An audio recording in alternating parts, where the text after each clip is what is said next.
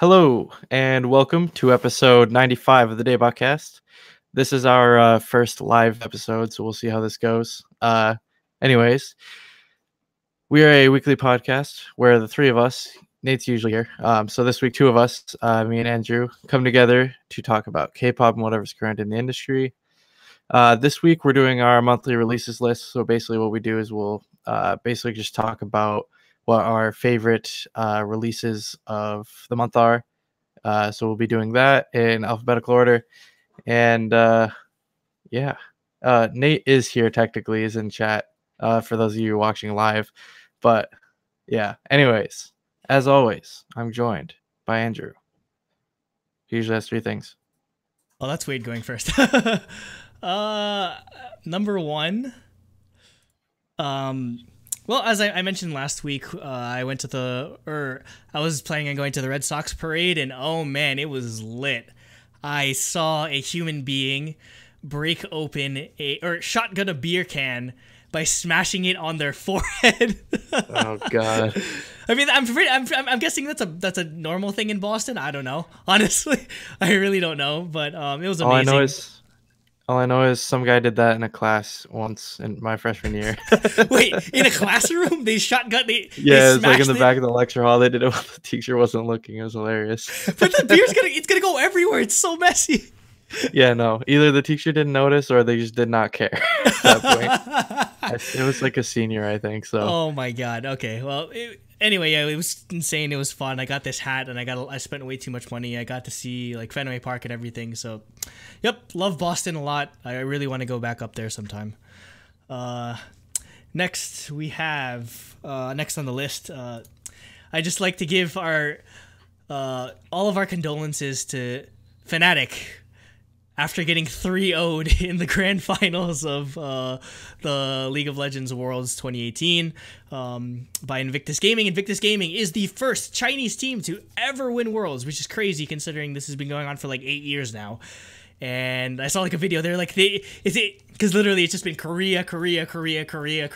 Like the first one was like an EU team, and then season 2 was like a Taipei Assassins, which is a Taiwanese team.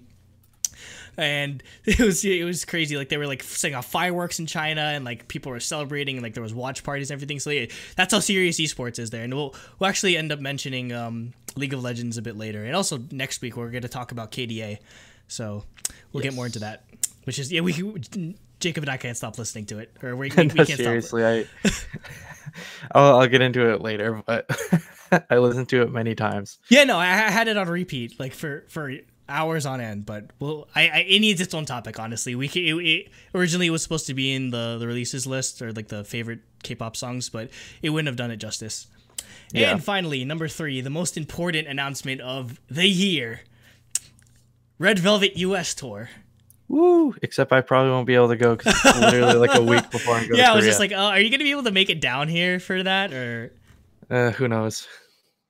Oh, for those that don't know, the dates are February 8th in Los Angeles, February 10th in Dallas. So, Cooper, you better go. The 13th in Miami, 15th in Chicago, and 17th in good old Newark, New Jersey at the NJ Pack, which is where some Monster X. So that should be great, and it's probably gonna sell it in like 5 seconds because it's Red Velvet. So I really need to be quick on the trigger, basically. And those are the 3 things. All right, want to get into it? Yes. One moment. I have to resize my window. Stop talking about Scrabbles. Okay. Anyway.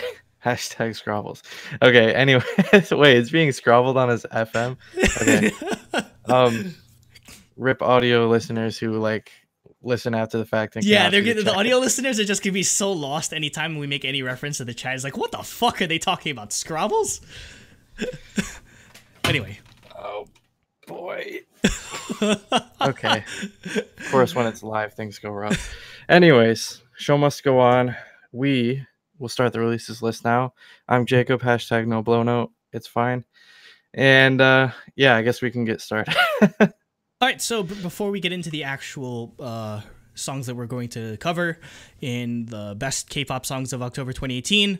I just wanted to give a refresher for those that will be listening to this later of the albums we already reviewed. So just in alphabetical order, we already reviewed April's The Ruby, Boa's God, how many solo albums? It was like 9th full album or something like that. Yeah, like, 9th full album. That came right after her first mini album. It was entitled Woman, From His Nines From 9, IZ*ONE's debut album Color Eyes, Monsta X's Take One, Are You There, NCT 127's Regular Irregular, Soyu's Part 2 Refresh, Stray Kids' I Am You, Wiki Mickey's Kiss and Kicks, Yuri's The First Scene, and Zion T's ZZZ. It doesn't feel like that was all this, like, that was all. Yeah, that's the thing. Like, I did not realize how many we ended up reviewing just in 1 month. So that's insane. And it's going to get even worse next month, or in this month, November. So, yep, you're going to get a lot of album review episodes, guys. So just, yeah, enjoy it. Yep. All right. So with that, we can get into the list. I guess we'll just start it right out. So, first on the list, we have AKB48 because Andrew's addicted now. So they had their new title track, which is called No Way Man, off the same single title. Yeah.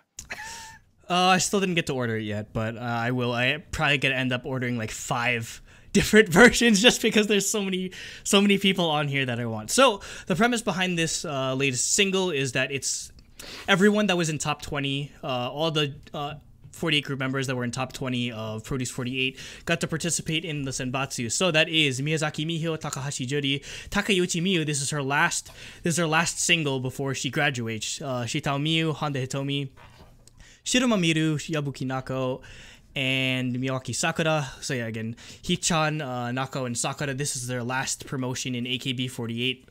Before they are gone until like 2021 or something like that, or some crazy like 3-year exclusive contract like that. So, I'd say for an AKB48 song, the choreography was a lot more intense than I was expecting at first, because usually that's like the first like point of contention is like, oh, why are they just doing all this weird stuff that is never in sync or whatever. But it was pretty cool to see like intense choreography.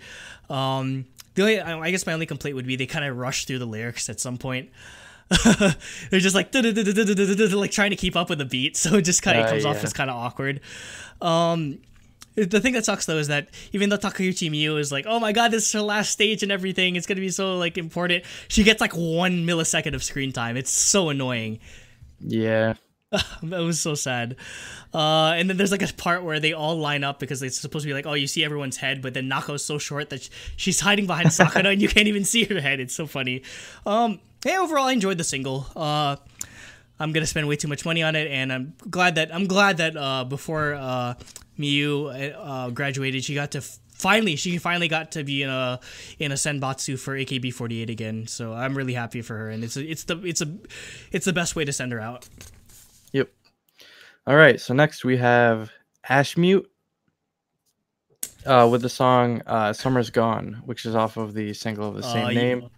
You skipped one, Jake. Oh, sorry. We can just cover that and then go into the one that I skipped on accident.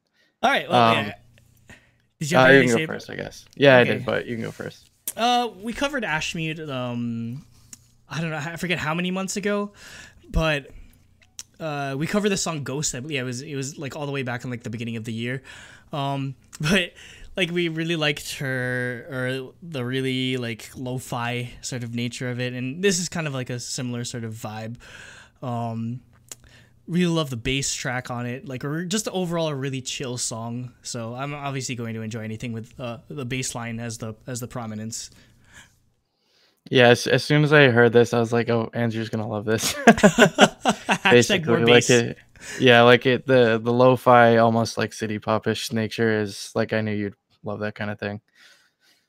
So yeah, overall, I really like it as well. I'm definitely gonna add this to my playlist. Mm-hmm. So going back, the one I accidentally skipped was Amber from FX. She released a music video for her song "Lost at Sea," which I actually thought turned out pretty well, despite it being like so low budget. Like Seems Yeah, like she basically just, went out and shot a music video with herself. Yeah. her, yeah, with her camera and stuff. So, yeah, it turned Yeah, out pretty good.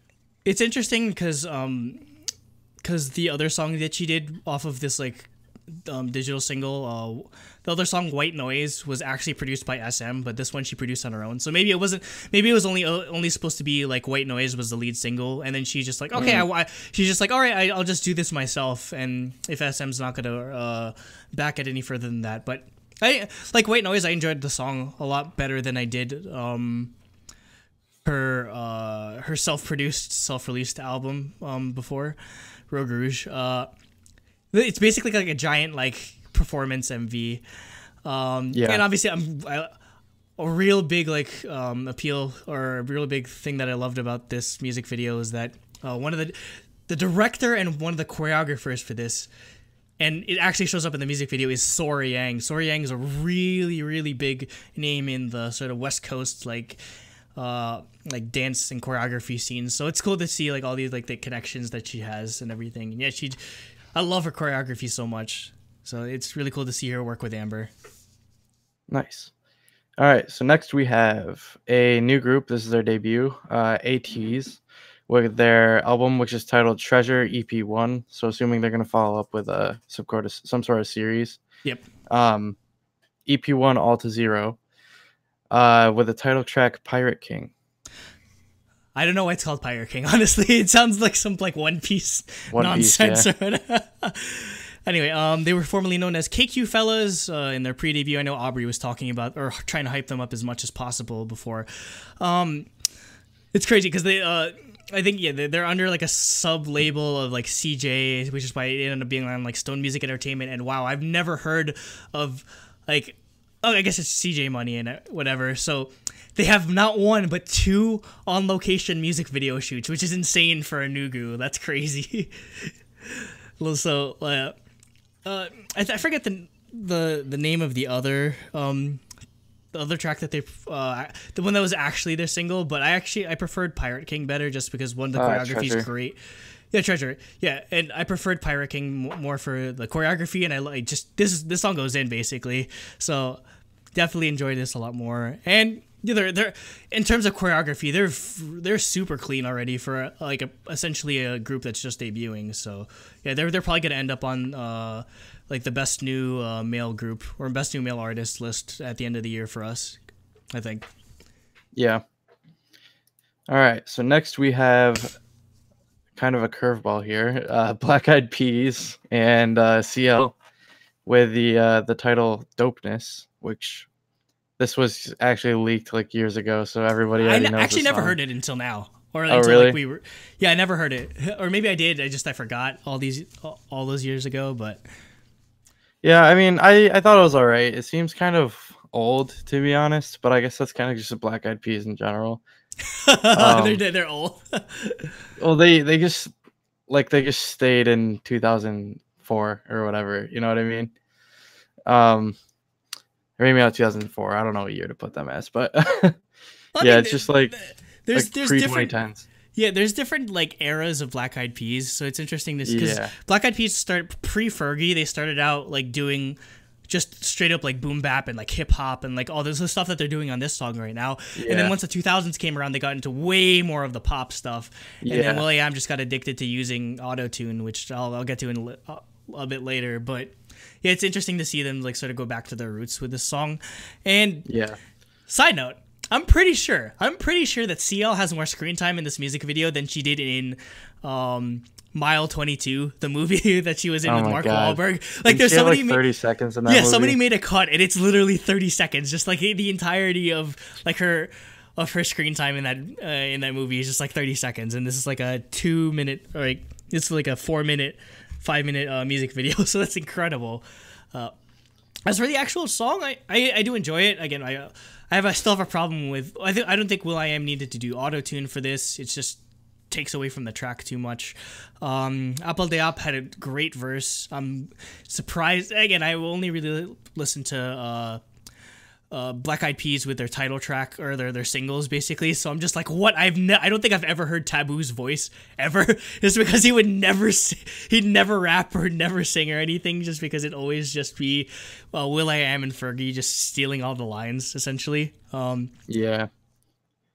And to be completely honest, like with how much of a mess it's been with CL, like because apparently there's rumors that she's not under Scooter Braun anymore. She leaked her own music video that she was supposed to release, but never did because YG was holding her back. So honestly, this was a rumor before, but I think she'd be better off just joining Black Eyed Peas. Honestly, she'd put out way more music than she is right now. Probably. I mean, Yeah, and I wouldn't doubt it because Fergie left, right? yeah, Fergie left. And that was always that was a rumor that CL would join them. Who knows? Maybe this is hinting at that. I guess we'll see in the future.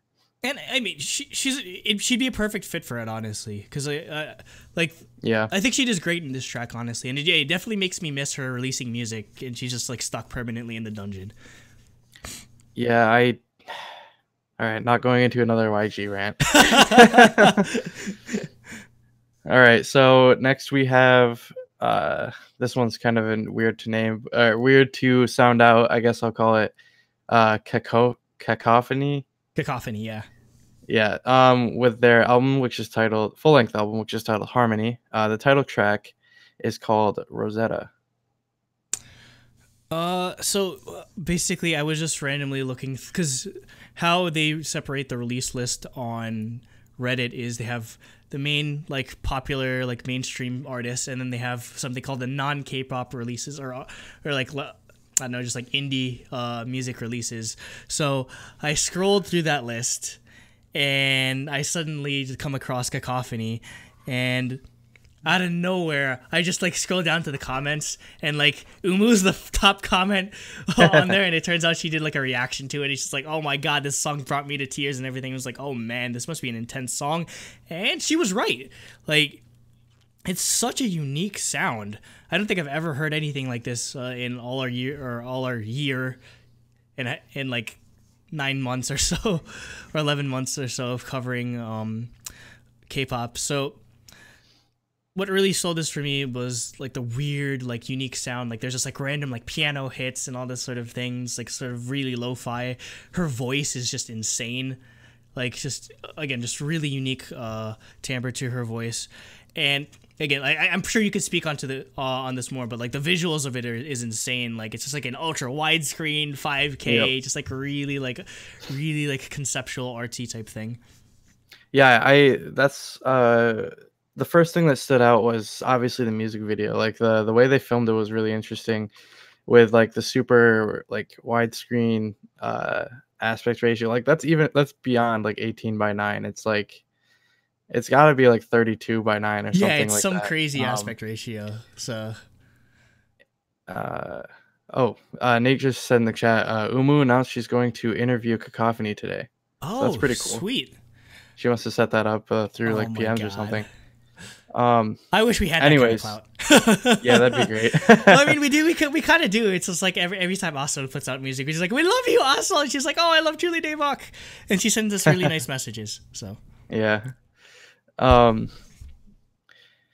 Anyways, the MV was like the aspect ratio really lends to it because it kind of gives you more of a closed off lens rather than a more open one. And they use the space very well. Like the screenshot I have up right now, it's just basically it stretches out wider, and it's like so narrow, and it's like narrowly focused towards the center. It's like so much. It helps build the emotion of just like, oh, they're like literally in like the middle of nowhere or whatever. Just like the sort of ominous nature of the track and everything. And yeah, that's a great use of cinematography. That's definitely this music video could probably end up in our like we have some like best music video or best like cinematography or whatever awards towards the end of the year, and definitely this has to go up there. Yeah, though what I actually liked was the shots where they used the aspect ratio to not seem like it's widened, but rather it was squashed. Yeah, so they had like more of a tighter space. Yeah. So yeah. Anyways, onto the actual song. Her vocals are fantastic. I really dig that the most out of anything. The instrumentals are pretty empty, but I feel like that really just lends to the like feel of the actual song overall. It sort of lends the emotion like that she's trying to convey. Definitely. So yeah, I think this song turned out amazingly. Yeah, just one of the. This is why we go through the like the pile of garbage that or like there's so many songs. Again, there was like almost 150 songs that we had to cover this month. But Gotta yeah, find the diamonds. Yeah, we gotta find the diamonds in the crap, basically. Yep. Oh, and there is some crap on here, so just you wait. Yeah, only extreme crap gets on our list. Anyways, for me, sorry. I didn't even say what song I was about to talk about. All right, so next we have Clara C with Sentimental Dreamin'. This song like really stood out well to me. I really like, typically I don't like trap, but I think the mix of the like Eastern instrumentals and stuff like that with the trap, I think it really lent to it, especially being in a R&B song. So I don't know if any of you guys are familiar with Clara C, but oh man, she's been around for a while. She was during the rise, like in like the late aughts, early 2000 or early 2010s, like rise of like YouTube Asian American singers sort of thing. She's right up there with the likes of like, I don't know, like AJ Raphael, I don't know, like Gabe Bundock, like Kina Grannis, who got super popular. Like Tori Kelly is associated with that as well, and she's like getting Grammy nominations and everything. So yeah, Clara C was just one of my favorites. Like basically her entire like there's a good year of my life that's just defined by her music. So to see her just like randomly pop up on this list was insane for me. So yeah, I love her music so much, and a lot of her older music was just like acoustic stuff, like really like fun, like very like lighthearted sort of music. So to see her do this was insane. To see her like take her voice in this type of direction, just like this trap R&B direction, was incredible, and she pulls it off very well. Again, that's a testament to how good her singing is. Quite honestly, like she's definitely one of my favorites. Yeah, and just I love her voice so much, and I missed it all these years. It's so cool to see her pop up, like especially with Korean music and K-pop blowing up now. I hope she catches onto that wave. It's crazy. Like again, she used to just upload stuff on her own channel, and like back in the day she was getting like millions of views, but I guess now it's just a lot of competition. But to see her show up on like a Mirror Ball or like the K Indie channel was just a shock to me. It was so cool seeing this, getting to cover this, honestly. Yeah, it was pretty cool. Did she get like signed by a Korean company or something? I don't know. I honestly don't. She like dropped off the radar. Like I really don't know what happened to her after I was started going to college, honestly. But I know she got married, and maybe she was just laying low until she just decided to start doing music again. So I hope she does more music in the future, because again, like everyone needs to hear this beautiful voice. Yeah. All right, so next, this was one of my favorites on the list. We have sorry about that, Cosmic Girl, which not to be confused with the group Cosmic Girls. Not Cosmic Girl. Yeah. And this is a collaboration with Solar from Mamamoo, and it's a digital single for Laya. And I really, really like this. Not particularly for the music standing out, but the way it was mixed, I really like how like forward and crisp the vocals sound. This is something that like a lot of producers don't go with. They tend to like just bury things back and let the beat sort of take the stage. I personally, I guess I'd call myself more of a treble head than a bass head. So I prefer more of a like emphasis on the vocals, especially female vocals. So yeah, I really, really like the way the song was presented. So this came about because Cosmic Girl, who I believe she used to be, I think she used to be in a group or something, I believe. Oh no, she was a former member of Rania. Not even joking. Yeah. I think. Yeah. I wrote that down in like the spreadsheet or whatever. But yeah, she's actually Mamamoo's vocal coach. So this is how they ended up like hooking up or whatever. So it also explains why Cosmic Girl only releases like 1 or 2 songs a year, basically, just because she's busy. She actually has a job. Yeah, she actually has a day job or whatever. But you could definitely tell the similarities in their voices, or like how Solar definitely takes some cues after her voice. So yeah, it's pretty cool to see them do a duet like this. Yeah. All right, so next, also one of my favorites on this list was Country Gongbang, which the album title is called "We All Need Bluegrass." If that gives you any hint of what this is like. The title track is called "A Little Long Night." I really like this. It reminds me of I guess kind of like a Korean rendition of like something like John Denver would have come out with. I really like this kind of stuff. Yeah, I mean, I just wanted to add it just because of the I don't know, just like the oddity of hearing Koreans do bluegrass, and it's amazing. Yeah. It's so good, and that's just a testament to how awesome music is. Where basically, I'm pretty sure they've never been to like the South in the U.S. or anything. Oh, like probably that. not. Yeah, and just for them to sort of be inspired enough to pick up bluegrass music, even, and like this genre from a completely different country that they've probably never experienced firsthand. That's awesome. That's really cool. I love that's the aspect I love most about music, is just like the sharing of cultures and like seeing people sort of discover like other countries' music and that sort of thing. Just much in the same way that people in America end up discovering K-pop. So it's really cool to see that. Yeah, definitely. All right, so next up we have a collaboration with a pretty prominent American artist. So we have Dua Lipa. She's with British, a, dude. or sorry, English-speaking artist. Yeah. I've never actually heard her speak, so I didn't really know. Yeah. Anyways, we have Dua Lipa with Blackpink, "Kiss and Make Up." I actually thought this was really well done. This is like, especially since the Blackpink members, they actually sang in Korean for this song. I thought, honestly, I was fully expecting them to just like sing in English, but I guess when Dua Lipa sent the demo off to YG, they actually changed the lyrics to Korean, and yeah. and they went from there. So yeah, this turned out really well. It came out nicely. I've been listening to it quite a bit ever since it came out. So yeah, I thought this was really well done.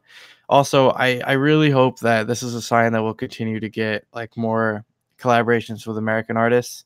However, I really hope that in the future the American artists can more like push for radio play. Well, that's the thing. Because It's kind of hard. that's the determining factor with basically. You know, whether these songs are going to be heard is radio play. So And the thing is though, they really only just play singles on the radio. I mean, as always. So Yeah, this isn't yeah. a single. This is just like a special thing that's on her album. Well, she added it to the album like after the fact. It's weird. Well, because it's an important thing. And one, she wants to get that. She wants to get a part of that sweet K-pop money. Yeah. There's no secret about that, honestly. And like, there's nothing wrong with that exactly. But I'd say actually, I kind of would have preferred if Blackpink sang in English, honestly. One, because there's a lot of good English speakers on Blackpink already between Lisa and three Jennie, of them speak Rosé. English pretty proficiently. So It's just support Jisoo. I mean, it's like fine. 21. Three of them spoke English well, but then there's Minji who didn't really speak English. Oh, it's fine. But yeah, I kind of wish they like took advantage of that, and it'd probably improve their chances of getting airplay if they sung it in English. But that being said, again, we've more than on multiple occasions I've documented how much I've just been sort of frustrated with Blackpink's music on end, and not even joking, this might be the best Blackpink song, or the best song that Blackpink has ever been on. Honestly, I'd put this above Debatable. I'd put this above like Playing with Fire. I was surprised with how much I like the song. I think the reason why I did is that they did a good job of. It's kind of like the worry I had with BTS and Steve Aoki when they were first doing their collaborations, or same thing with BTS and Chainsmokers. I was just like, is this gonna sound like a Chainsmokers song featuring BTS, or is this gonna be a BTS song featuring Chainsmokers? Where in this case, it fits pretty well in both camps, where it doesn't sound too much like a Dua Lipa song, and it doesn't sound too much like a Blackpink song. Both sides of the collaboration work very well with this style. So that's a sign of a good collaboration, honestly. And I hope we get more of it, because again, Dua Lipa is just she's like, her trajectory has just been insane over the past year or so. Just once new rules came out, she just skyrocketed. So she's definitely going to be up there for those the Grammy like Best New Artist awards. So for Blackpink to get a collaboration like that is really cool to see. Yep. So next we have Epitone Project. With, is it Epitone or Epitone? No. Epitone. No, it is not epitome. All right, then it's epitome. Epitome then. It can't beat epitome. Anyways, they have the title track "First Love" from their album "Words in the Wind," which Andrew had stuff to say about. I really don't have anything to say about the song, honestly. I just wanted to make a note that it's Susie in the music video. So Woo. yeah, that's all I have to say about this, honestly. Susie, super popular. Yep. That's why Okay. she's in there. All right. Next we have Golden Child with their song "Genie" off of their new mini album "Wish," and honestly, this is probably the catchiest song they've put out to date. Yep, probably their best song. Also, cover of the SNSD song, as Andrew said. Yeah, it's a cover of the SSD song. Not as good as the SNSD song. Sorry. They gotta do better than that if they want to rule the music industry for the next 100 years. I still can't get over them saying that. Yeah, like That they was said crazy. that at KCON. I was like, what are you doing? You guys aren't going to be alive in 100 years. Yeah, I don't know. Whatever. Oh, were you done? Well, I was wondering if you had anything to say about it. Again, I was really sour or just really meh on Golden Child at first. Yeah, me too. Daddy was just eh. But this is way more interesting. It's kind of has the same thing going for it that Energetic by Wada One has, just the same type of house vibe, and so that definitely is a big factor in why I enjoyed it a lot more. And I definitely think they're coming into their own. My only complaint would be I want that there was a sick ass dance break towards the end of the song, and I wish it went so much longer. It was an instrumental dance break that they did. So they're definitely Gulcha's definitely coming into their own, and so I'm definitely enjoying their. I didn't get it. This probably was with a music or a mini album. I'll probably have to go back and listen to that if I really enjoyed the single at first. Yeah. All right. So next we have Hoodie with Sunshine, which features Crush off of the digital single of the same title. And honestly, all I wrote for my notes was has Hoodie ever put out a bad song? That's a legitimate question. No, she has never put out a bad song, and that's incredible. I literally every time she comes out with something, I always like it. I always add it to my library.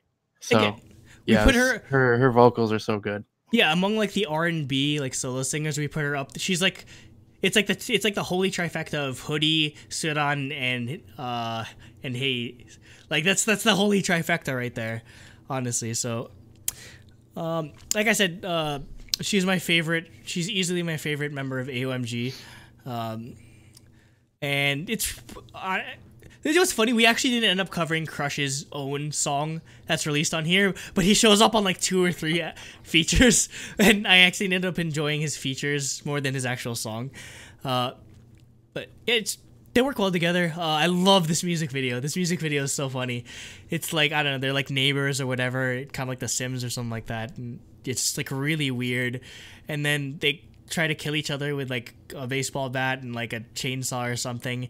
And then at the end of the music video, Crush charges at Haze, and it's the most anime situation.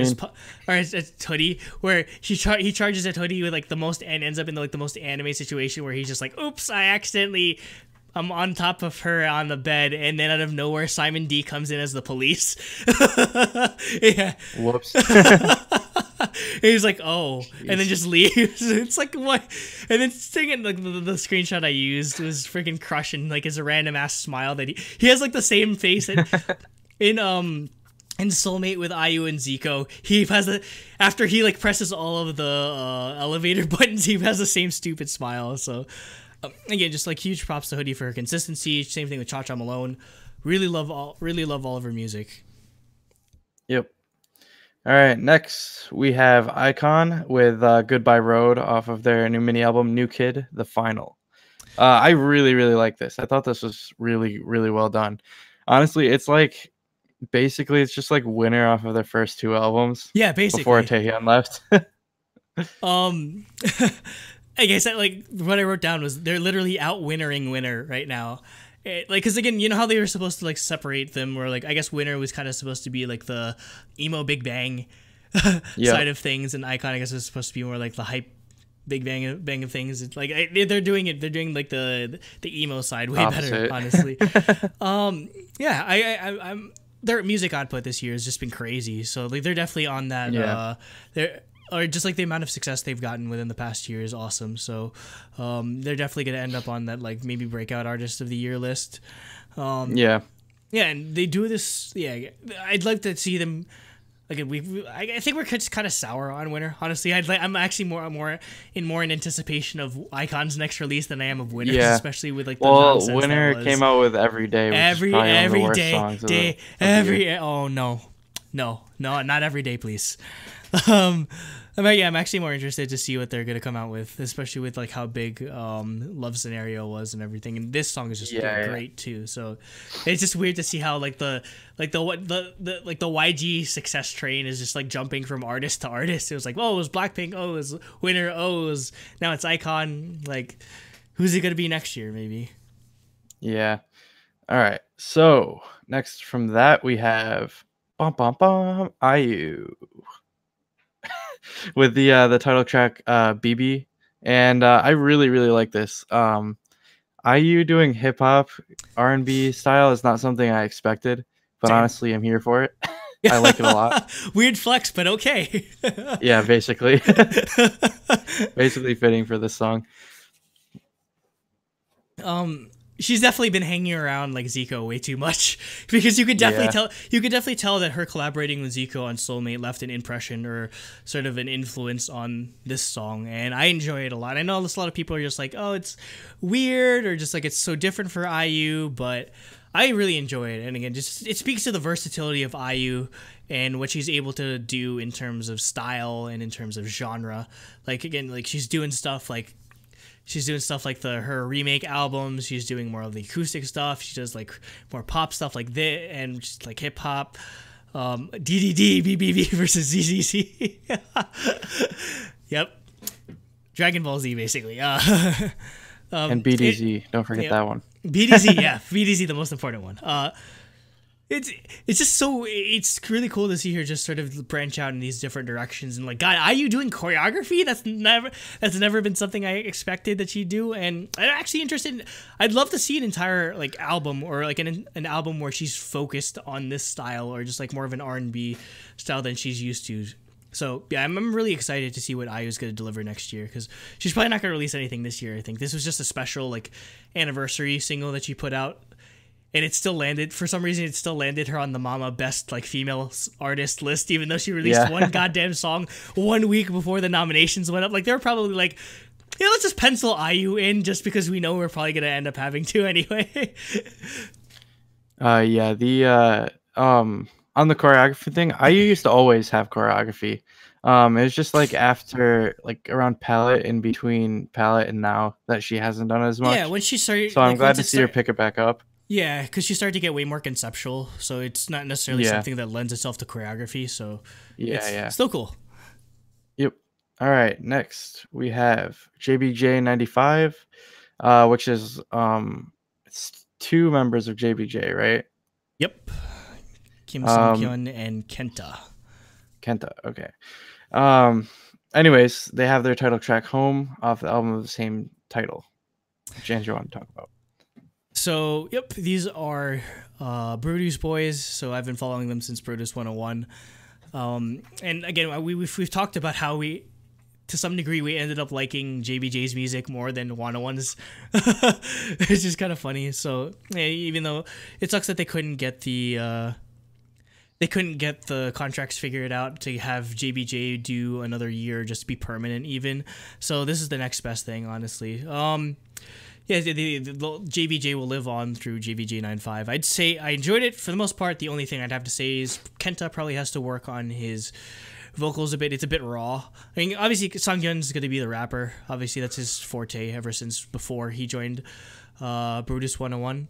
But yeah, again, you definitely see the growth that they made since the show, and I know like Cooper's just like, this is like the one thread that he's holding on to is like it's all he has left of JBJ, and Kim Dong-han as well. We'll get to it later, but it's cool to see how good that they're doing post JBJ. So I hope they continue.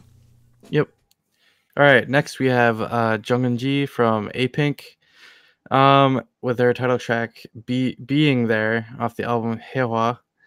And I don't know, I liked it, but I have the same problem with this song as I do other Eunji songs, is that they end up like all her music kind of blends together and doesn't Yeah, I really guess. stand out against each other. Like, she's easily one of my favorite vocalists in like all of K-pop, but Oh, it's like definitely. her solo music just doesn't stand out because I feel like it's too samey, I guess. The thing is, though, this kind of music's like super popular in Korea. That's why Yeah. when you see like end of the year lists with like sales, it's always something like Yoon Jung Shin or just like a lot of ballad artists, because the Korea Yep. just loves their ballads. So that's why it's he's definitely like catering to that market. It's not really something that's meant for K-pop fans necessarily. Yep. That being said, the one thing I do enjoy about Eunji's solo music is that she always ends up having a story in the music video. Yeah. And the story of this was really nice. Eunji's like this like worker in like this big city. I'm guessing Seoul, obviously. And like she just ends up skipping work to go back home, like to her mom in the country and everything. It's just like a really nice like. It's the most wholesome. It's one of the most wholesome music videos I've seen all year. So I really enjoyed this. And then the little like touches that they have. Like there's a part where, like, raindrop starts falling. I think she's like eating like watermelon or something like that, or just like sitting there, and the music drops out, and it's just Eunji's voice like carrying it with like the raindrops as like the ambient noise. So the way they approached and developed the music video and how they tied it to the song was really cool. So. Yeah, again, I'd probably be more into it if she did more than just ballads, but for what it is, I do appreciate it. Yeah. All right, next, another like really high profile collaboration. We have John Legend x Wendy from Red Velvet with a track Written in the Stars, which was a Station Zero project.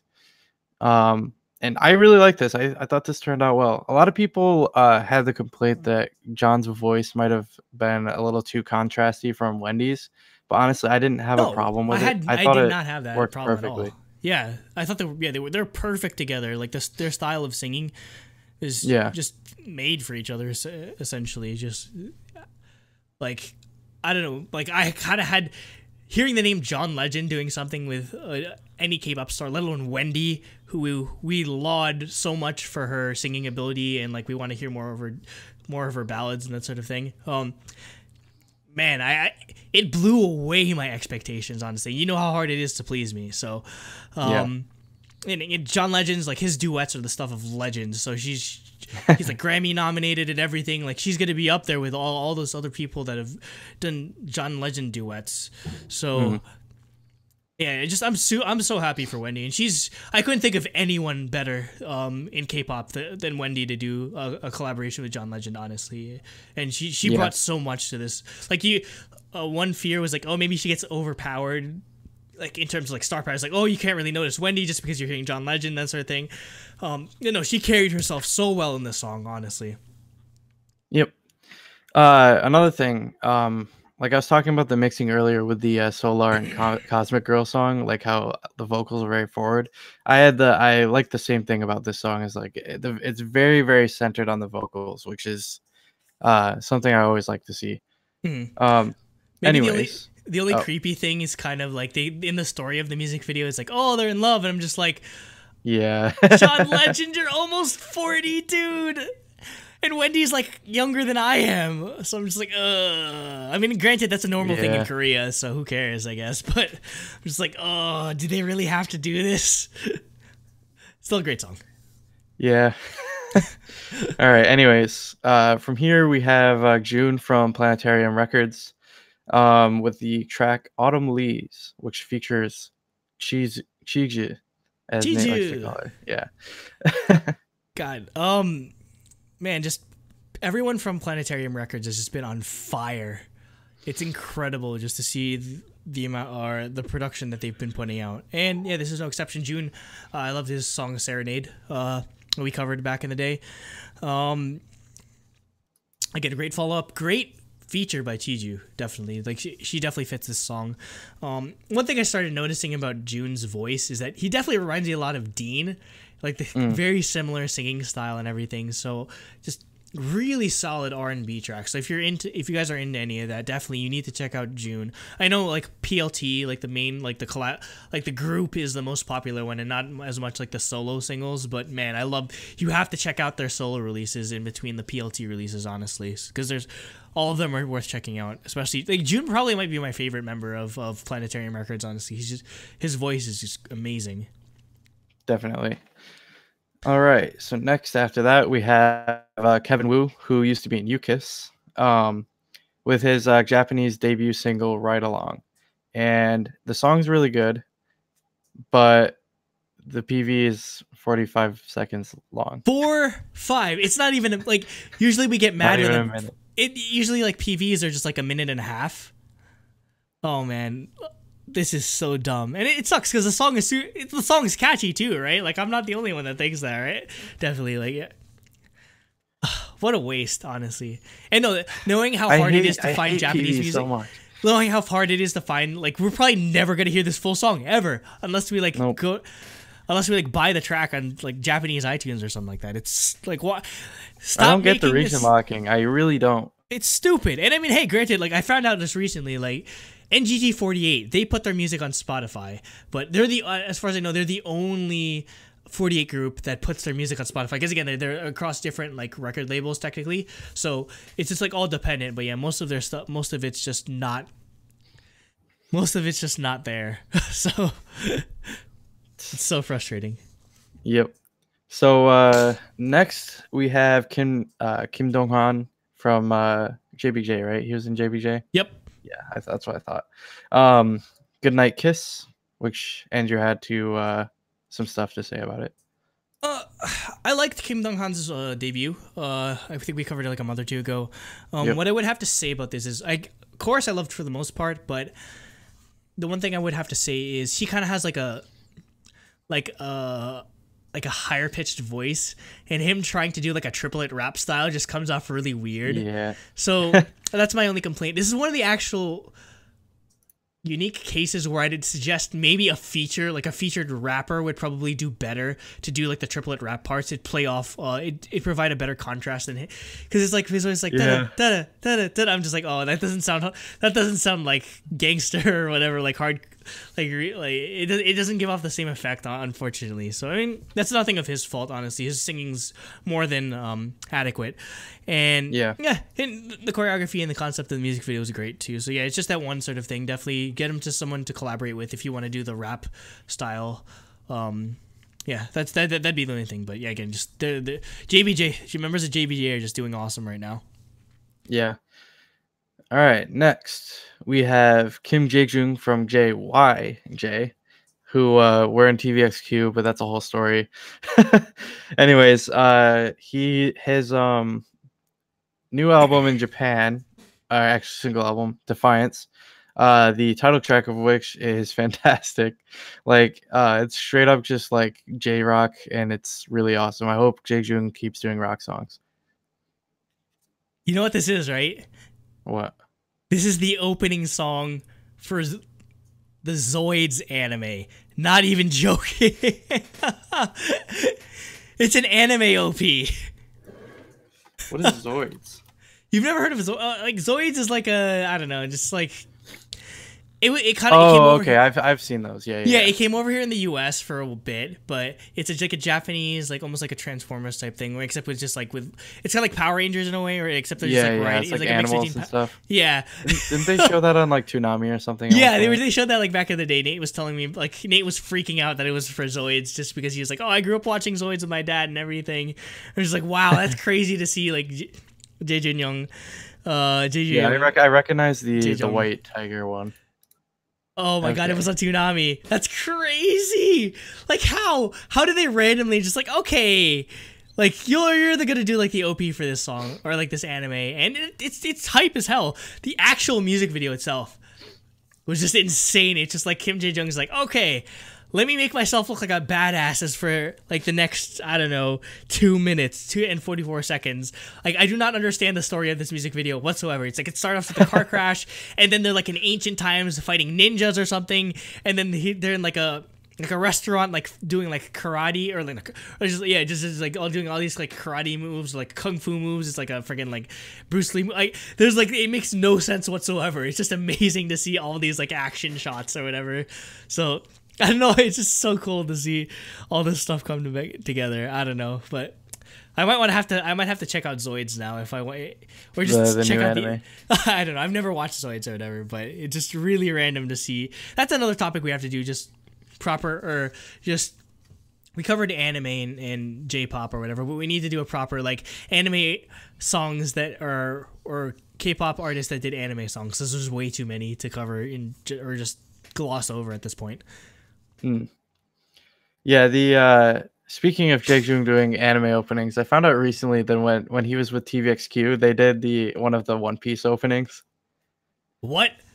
Yeah, and I think it was a cover of the like first opening. So they actually did like the like opening one, but like Oh new my version God. or whatever. I Yeah. think that's what they did. Anyways, from here we can go into the next song, which is Kim Park-chella with the title track "Pick One Up." And oh my God, this was I crazy. put this on here. I put this on here for you specifically because Yeah, I knew no. you'd like it. Yeah, like my dad's a really, really big fan of the Black Keys. So like from an extension of that, I also am pretty big fan of them. And like Andrew put in his notes like Korean Black Keys, and I was like literally that. You clicked on it immediately. Yeah, I was like they are like heavily inspired by Black Keys, I can tell. And they turned out really well. I like their style. It's like decently like lo-fi in the way that it's low fidelity, sounds kind of old, but it's part of their aesthetic. Yep. And sort of like the distorted guitars and like stuff like that. It's really awesome. The guitar sound is really raw. Same thing with the vocals and everything. You should show your dad this, honestly. You should send this to your dad. I might send him a link if you like. It's literally like Korean Black Keys. Because you showed your dad some K-pop before, right? Yeah. Yeah. So yeah, that's all you said. Basically, all I wanted to say. Just really enjoyable song, and it's another one that I ended up finding in like the underground or like the non K-pop releases list. So yeah, Yep. I'll definitely keep an eye out for them. All right. Next we have Chris Wu. He's got a new full length album which is called Antares or Antares Antares, which is or something like that. or something. Yeah. Anyways, the title track is called Freedom, and it features Jhené Aiko. So again, another high profile like collaboration. Oh my! And no, he just did something with Gucci Mane like the other day. We'll cover that. I mean, next Chris one. is kind of high profile nowadays. Anyways, Yeah. He does stuff with he did stuff with Travis Scott. He does Jhené Aiko. I was just waiting for Jhené Aiko to do because Jhené Aiko is like half black, half Japanese, like have a bunch of like stuff basically. So Yeah. I was just waiting for her to like do something with like a K-pop or Korean or Japanese artist or Chinese artist in this case. So I was waiting for that. And I love Jhené Aiko just like as like a singer. Like she has an amazing voice. That being said, she's probably the only redeeming part of this collaboration, to be completely honest. Yeah, I don't know. I'm just oh, that was Jackson. Oh shit. Whoops. Sorry. Yeah. they're blurring together. Yeah, Gucci Mane. Yeah, it's Chinese. Like, but yeah, Chris Wu did something. Yeah, but Chris Wu did something with like Joji and like all like the 88 Rising people and like we mentioned before, Travis Scott or whatever. Like there's a lot of people that he's done collaborations with. So yeah, because for the most part he's promoting his music here in America as opposed to like I don't even know if he promotes in China, to be completely honest. He's basically an American artist at this point. I mean he gets enough exposure nowadays that doesn't really need to promote in China because I think he gets enough success here. Yeah, definitely, and they're China. I'm sure they're definitely listening to hip hop from over here, so it's definitely on their radar. Yeah, but yeah, I just say he kind of needs to dial it back on the auto tune because again, it's kind of like I said with Will I Am. It's just kind of it doesn't really fit with this type of song. I guess granted, I know what he's going for. He's trying to go for like the sad boy aesthetic with auto tune, but I don't know. It just it feels super unnecessary with this. And I mean, there are parts where he doesn't use it, and it's fine. It's just, it feels like he insists on using it as his like main method of singing. But at this point, it's kind of getting stale. Yep. All right. Next, speaking of Chinese dudes from EXO, we have Lay with his pre-release single, "Give Me a Chance." I didn't really have much to say on the song, but I thought the music video was really cool. Yeah, just the fact that Lay's debuting in the U.S. is awesome. Like, they sell this album at Walmart. Crazy. Like, not even joking. It has a Walmart, like, actual Walmart listing. So I don't know if they're gonna put it in Target. I guess we'll just ask Cooper or whatever. But he actually recently had an event in New York yesterday as like a fan meet or like debut sort of thing to promote it. I didn't end up going, obviously, just because it was election day and I couldn't get the tickets. Or it was free, but you had to like submit like a form and they'd randomly like email you or whatever.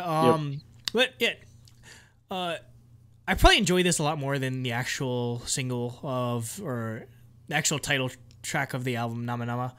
Nama Nama, Nama Nama, I don't know. Jakari's like, I'm on my way to Walmart right now. Shout out to Unpretty K-pop podcast. Yeah, a shout out to Walmart. Cooper will get mad at us for saying that. Anyway, so yeah, it's just weird. Of all the it's weird how Lay debuted in the U.S. before EXO had a proper debut in the U.S. That's just so weird. Like, you'd think by now, like, you'd get. I'm surprised EXO didn't make any push in the U.S. Honestly. And no, and right now it's like it's too late because they're gonna start. They're gonna start going into the military. So I'm just like, fuck. What are you supposed to do now? And granted, like, they could, since it's staggering, they could make a push, but it feels like a wasted opportunity, definitely. And I mean, I think SM's putting most of their eggs in NCT's basket. NCT's basically gonna take up that mantle of just getting pushed in the U.S. Definitely. They performed with freaking Mickey Mouse. Mickey Mouse did the goddamn choreo to Regular. Oh my god. How crazy is that? Walking honestly, with the cheese, that's the queso. Yeah, Mickey Mouse. Honestly, how crazy has this past year been? Just for, like, we thought last year was amazing for just U.S. exposure. Like, this year's just been off the like charts with BTS, City Field, NCT on like doing all this stuff in the U.S. Red Velvet getting a U.S. tour. I mean, they're making a real legitimate push now. Definitely. Everyone wants a part. Everyone wants a piece of that pie. I think we'll start to see the fruits of all that in like 2020 or 2019. Oh, definitely. So. 2019, if you're basically in 2019, if you're a major label and you're not making a push in the US, you're doing it wrong, essentially. Like, you're really doing it wrong. Well, like, people in the US are starting to notice. So yeah, definitely. They're starting to recognize it as more than just BTS. Like NCT, Monsta X, GOT7, 17, Red Velvet. Like, we're definitely Momoland. We're gonna get there. I think. Yeah. Up next, we have the all right, so up next we have League of Legends. Okay, yes, League of Legends, which is Bobby of iKON, Mako, and the Glitch Mob. Which the title track was the Rise, which was the Rise remix, which was featuring The World Alive. Yeah, something like that. I don't know. It's just like, it was the World song initially, and then they did a remix with Bobby. That's all you need to know, basically, if you're following along at home. Nice. Yeah, I put a comment for a different song, which we'll talk about next week in my notes. All I saw was League of Legends. I was like, yes. I'm just happy Bobby's there. Yeah, I mean, even so, this song I thought turned out pretty well. So Mako, his voice is annoying though. It's super whiny. Live in the recorded version, it's not as whiny, but it's still pretty cool though. They were part of the opening thing, but we'll get to the more important one. We'll get there. Yep. We'll get there. For anyone that ended up joining our stream kind of late, I'd just like to mention again, in the description of the video, or our video or live stream, is a link to the full playlist of all of the music videos that we're talking about if you want to follow along. And obviously, if you're watching this on YouTube, the archive afterwards, you make sure to click that link to follow along with all the songs as we go through them. Yep. All right, next up, we have Lehigh back from the dungeon with a cover of the Queen song. Literally a cover of the Queen song. That's Bohemian Rhapsody. That's like a meme or something. It's like, Lehigh, we have new music for you. Oh boy, it's a cover of Queen. Oh no.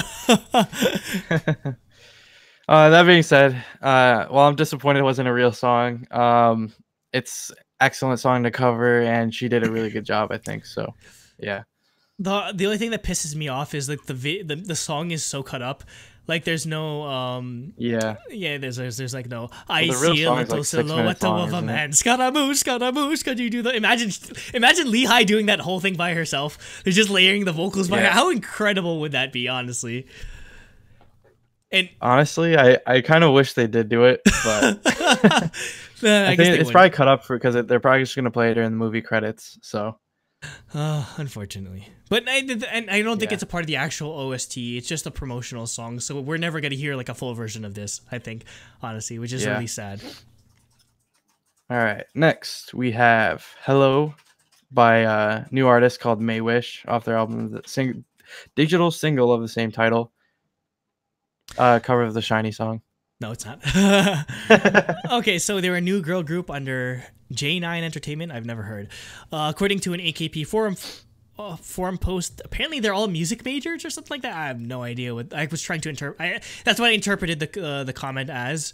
That being said, normally I don't like this style of sound, but for a new girl group, they did well. They did very well. It's very like Lovely's, A Pink esque, with like kind of like the chiptunesy electronic style.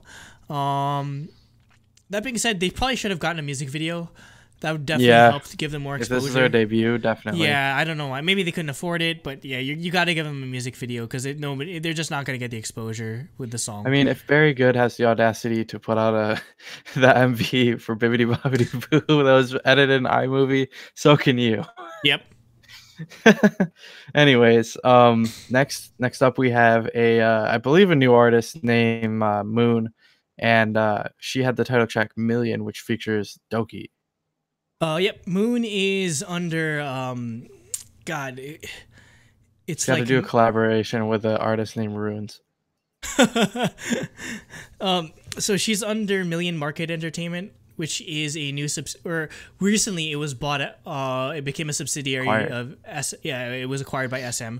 Million Market Entertainment. If you're a Produce 48 watcher, Million Market Entertainment was the label that Son Eun-chae was on. Son Eun-chae was made it into like top. Like she was in like she got eliminated like just before the final, I think. But yeah.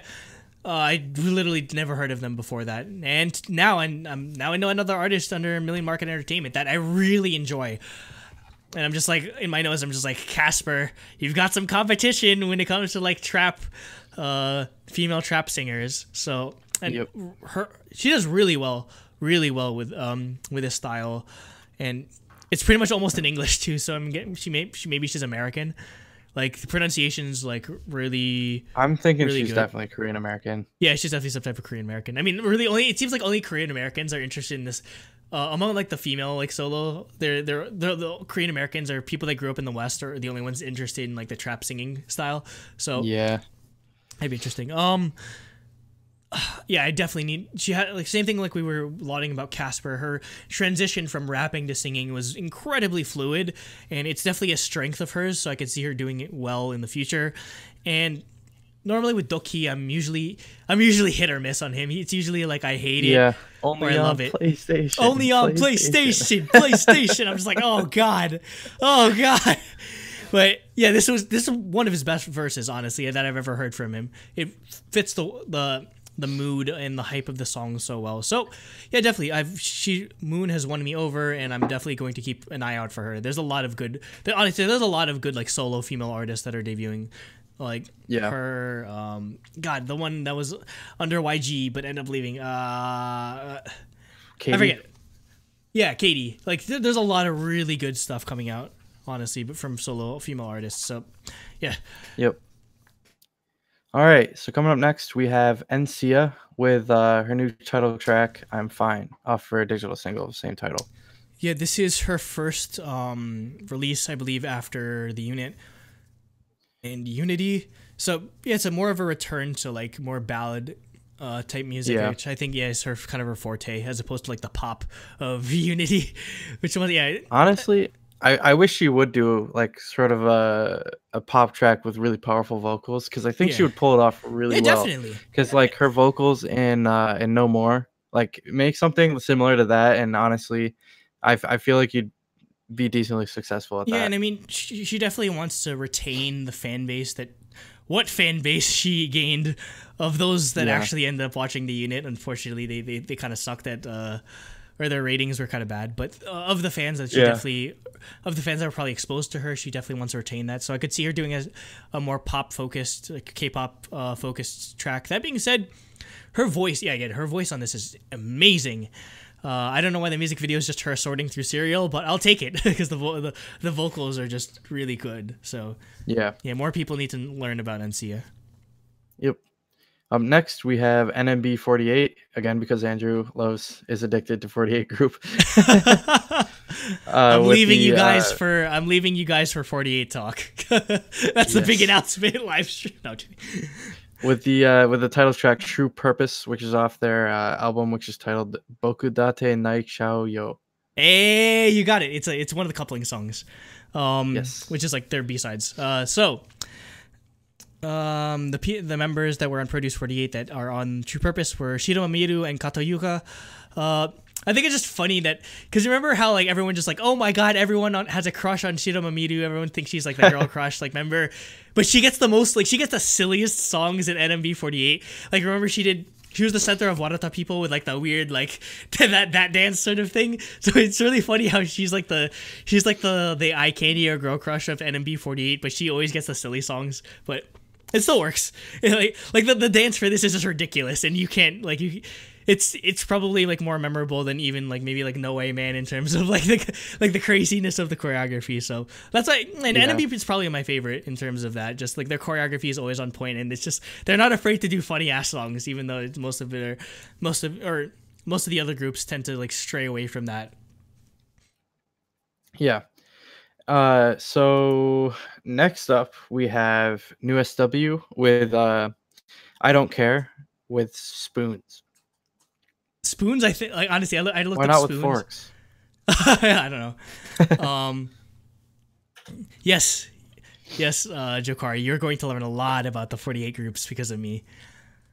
Granted, you should probably if you want to learn more about 48 groups, you should probably watch 48 Talk. They're way more in depth about it. So yeah. Anyway, with New SW, so Spoons is, I believe, like it's like an in-house brand for NCSoft, the company that makes like Okay. Maple Story and like Yeah. Terra. Did they make Terra? Or Wait, is NCSoft different from Nexon? Oh no. Oh, and never mind. NCSoft. God, what did NCSoft? I have heard of NCSoft before, but yeah, it's a game I'll company. look it up for you.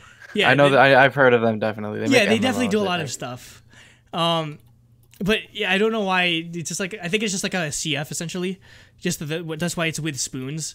So they're just like making note of the people or like the company that maybe they provide the clothing or like the decoration or whatever. That being said, Okay. So NCSoft, they did Lineage, City of Heroes, WildStar, Guild Wars, Ion, Blade and Oh my Soul, God. Max Master. what? So, I don't yeah. know. The That's ones weird. I know out of that are Lineage, Wars. Ion, Guild Wars, and Blade of Soul. So Yeah, as for the actual song, it's just weird because the past two like singles for New SW have just been super serious, like these house songs. So we're hearing them do like this like very happy-go-lucky like happy song. It's just kind of unique, but it still works. I just think it's really funny to see because like you remember how like everyone they played the scary music whenever Dongho, also known as Baekho from whenever it's just so intense in the show. yeah, and him doing just this like really like happy music is just so funny because they were playing him up as like a serious like he's just like a guy. He's just like the scary like crush member of all the guy groups or whatever. Yeah. And he has like one of the sweetest voices in this song. All right. So coming up next, we have Pak Kyung, which this song I was like literally like my comment on this was just O_O. Like, oh my god. What the fuck? Literally, Like yeah. her vocals in this were crazy. Yeah, it's another one that I had to go look for.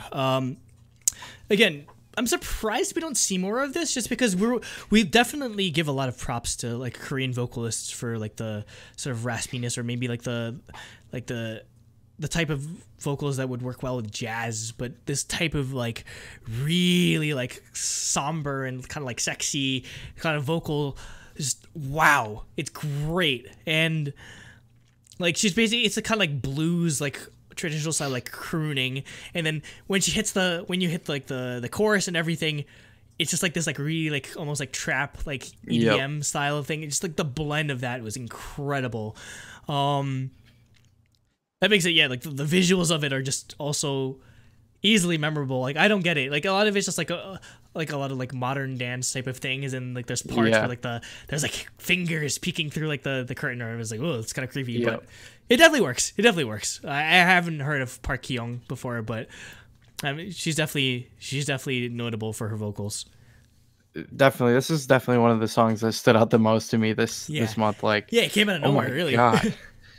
I'd love to see more from her. I hope I'll have to check out the rest of that album. Actually, I guess it's like a full album. Oh shit, yeah, definitely. Yeah, album's called Replay. So okay, I'm definitely gonna check that out. The album is a cover of the song Replay. Of the Shiny song. Yep. Anyways, next up we have Pierce with the title track Galaxy. Cover of the Bolpagansa song. Yep, no, it's not. And hashtag children is all I have to say. Yeah, seriously, how did this group of like actual like children get a girl crush concept before Twice did? That being said, like again, it's weird at first, but I'd say they're actually pretty good at like the choreography or dance part of it. So yeah, they definitely have, that's probably their specialty, and they're just trying to like develop as like singers and idols. And I swear one of them is literally 3 foot nothing. Like, yeah, I'm just kidding. Like, oh my god. She probably makes Nako look like a giant. Yeah, for real. Like literally like a 9-year-old girl. Oh my god. But yeah, they definitely, I'll probably check them out when their voices are not super obnoxious and annoying. I'm just like, oh my god. It's so, like, they're literal children. They're literal children doing this. And I don't think we've ever, like, we joke about, like, children being in K-pop, but these are literal children. I don't think we've ever covered, like, a kid group before. So it's just really interesting to see them do all this. Yeah. Like, girl crush, straight up girl crush concepts. Yeah, I mean, I think it's cute. It's interesting. Yeah. So I guess we'll see what they do in the future if they stick around. All right, so next we have Pink Fantasy with the song Iriwa, which means come here. And my notes for this was just like, what the fuck? It's the weirdest all right, so like, to break, literally, like, yeah, Andrew, you just explain it. All right, so I don't understand. This concept is Iriwa, or Pink Fantasy, is a group under My Adult Entertainment. Their concept is inspired by Alice in Wonderland. So one member named Daewon, it's, from what it seems like, will never show her face and will always perform with a bunny mask on. Like, straight up, like a rabbit mask on. And she never sings, but she does the choreography. Like, that's the entire concept of the group. It's basically like the one member is just permanently in King of Masked Singer. Yeah, literally perpetually in King of Masked Singer every day. We're like, how high were they when they're like, we should do, King of Masked Singer is really popular. We should have like a member of like our debut girl group just do that. Like, they never sing. They'll just do the choreography and everything. And they apparently, like, there's parts where it's supposed to be like, oh, the rabbit of like from Alice in Wonderland. So like there's parts where she'll randomly, it's rabbit from Pink Fantasy. Yeah, she'll randomly like go away and then like randomly like pop up again or something. Like, I don't know, it's like some crazy shit. But that makes it, I did enjoy the song. I did really enjoy the song despite like the weirdness of it. It's so like Mickey Mouse and NCT 127. Holy shit, Jokari. Yeah. I didn't like the bunny hats, but overall, I think the song ended up being pretty good. My question though is, when they do a different concept, are they going to change from being a bunny to like a different like helmet or something? Like they do a cover of Lionheart and they wear a lion head instead of a bunny head. Or... No, but the thing is though, do they ever have any intention of changing the concept if they're that deep, if they're that deep into the Oh my god, there was a live stage. Oh, I didn't even see that. Okay, I need to check that out. That's crazy. Like they're trying to like hide. They're trying to hide like Daewon and like try to like shuffle her in, like get her into the sound stage and get her out without like revealing her face. Like, That's crazy. Like I doubt it's anyone like there's probably nobody famous under there. Honestly, they're just trying to make a really unique concept, and I mean it's working because we're talking about it. So Yeah. All right. Anyways, so next we have RM for BTS off of his mixtape Mono, which is pretty good actually. yeah, And I the title enjoyed it. track was Forever Rain. And what I'm gonna say about the music is just check out the album. It's really great. But the music video is what stands out for Oh, this. Like, Such a beautiful music it's video. really cool, like almost like hand drawn looking animation, black and white is really cool. Yeah, it's like yeah, it's basically just like an animated music video, but it's literally just like it's like the bare minimum of the of like the it's just like straight up like a sketch, and it's the way that they sort of animate it is so beautiful. What I really took away from this is Rapmon definitely he definitely like looks up to like Epic High and Tableau. Yeah. And like Well, I could mean, de- he there's started this- rapping because of them. Yeah, so- there's a serious like Epic High and Tableau influence on this song, especially like with the piano driven, like really like low key like rap song. It's kind of like what like Tableau did on his solo release. Yeah. Like Home, something like that. Yep. It's really cool to see him like just sort of like bring that influence into the forefront, and hopefully expose all these like new BTS fans to this style, and hopefully eventually Epic High. But man, his work ethic is just insane. Like, how did he have the time to work on a solo mixtape while they've just been nonstop touring for the past God knows however many months?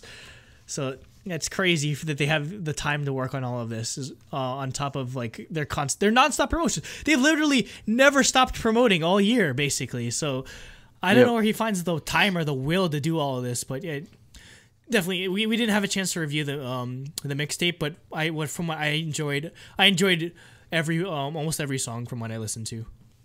Yep. So coming up next, we have Rocket Girls with album titled Chinese Character That I Can't Read, with the title track Born to Win. So it's actually not a title track. Rocket Girls has actually only released like one mini album, and they just keep making a music video for every track. Rip. I'm just like, Never mind, what are you rip. gonna do? I mean, granted, I don't mind it because it's something that we complain about. K-pop stars, K-pop Yeah, artists don't get never enough doing. MVs. Like, yeah, they just it's one MV per release. Yeah. That being said, I enjoy it. That being said, they're definitely taking after like Twice and Red Velvet.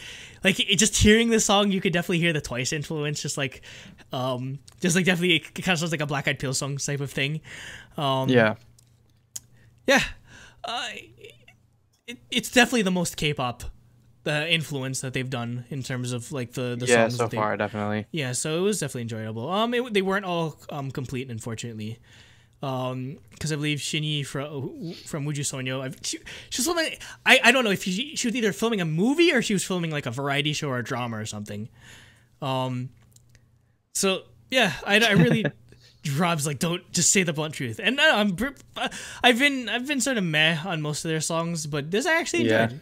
Maybe it's probably just because it's more along the lines of what we are used to as K-pop fans primarily. Yeah, more close to what we expect. Yeah, so it's definitely something that's more to our liking, and they'll probably try to do that more because they definitely want to capture that K-pop loving Chinese market as well as the K-pop market. They definitely want to sort of permeate there, and that's honestly I if we're losing the two Chinese members of Wuju Sonyo for the foreseeable future, at least I'd rather have them do more K-pop style songs, honestly. As opposed to just like not doing anything. I enjoy. Up next, we have Rocket Girls again with I assume the song is called Bala Bala Hong. Apparently, because I can't read the title track. It's Chinese, but they say it over and over in this song. I put it into it's for the Venom OST. I put it into translate, and apparently it's like Venom is coming or something like that, or like the actual title of the song. I don't know if like Bala Bala Hong is actually like what that means, but all I know is they keep saying that weird word over and over. So, and they write it in English on the screen. Yeah, in the music video. Well, hey, it's an American movie. I'm pretty sure. So the reason why they ended up, or why there's a Chinese artist doing a song on the Venom OST, or Venom like soundtrack is I believe Tencent Pictures co-produced. Tencent Pictures co-produced Venom, so obviously they're gonna try to promote this heavy in China, and obviously they can't bring freaking Eminem's Venom, like that. They can't bring that song over into China, so it definitely makes sense to promote it with regular Rocket Girls. Is kind of popular over there, so it's just funny though. It's just funny to hear Rocket Girls do this like serious trap song when we just heard them do this like happy-go-lucky Twice song after. I don't know how I feel about the actual song, but I thought it was funny that I don't know. Yeah, it's just definitely there's an absurdity to freaking Rocket Girls being on the Venom OST of all the movies they're doing. Yeah, being basically Chinese version of Eminem. Like what? Imagine they just did a cover, like a straight up like cover of the actual Venom song. Yeah, that'd have been really funny actually. Rocket Girls doing Eminem cover. All right. Anyways, next up we have Rose Finger with the title track Hibbity Pop. Hibbity Pop. I'm sorry, but this like this song I is can't garbage. It's really annoying. Like like it's not even like.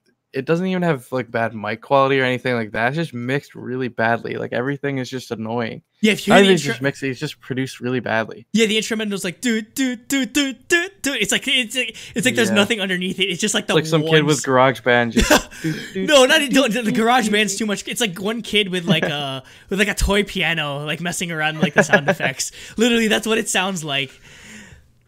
Oh my god! And like the actual singing is like hibbity pop, hibbity. That's literally all they're saying. I'm just like, oh god, I want to gouge out my eardrums listening to this song. It's that bad.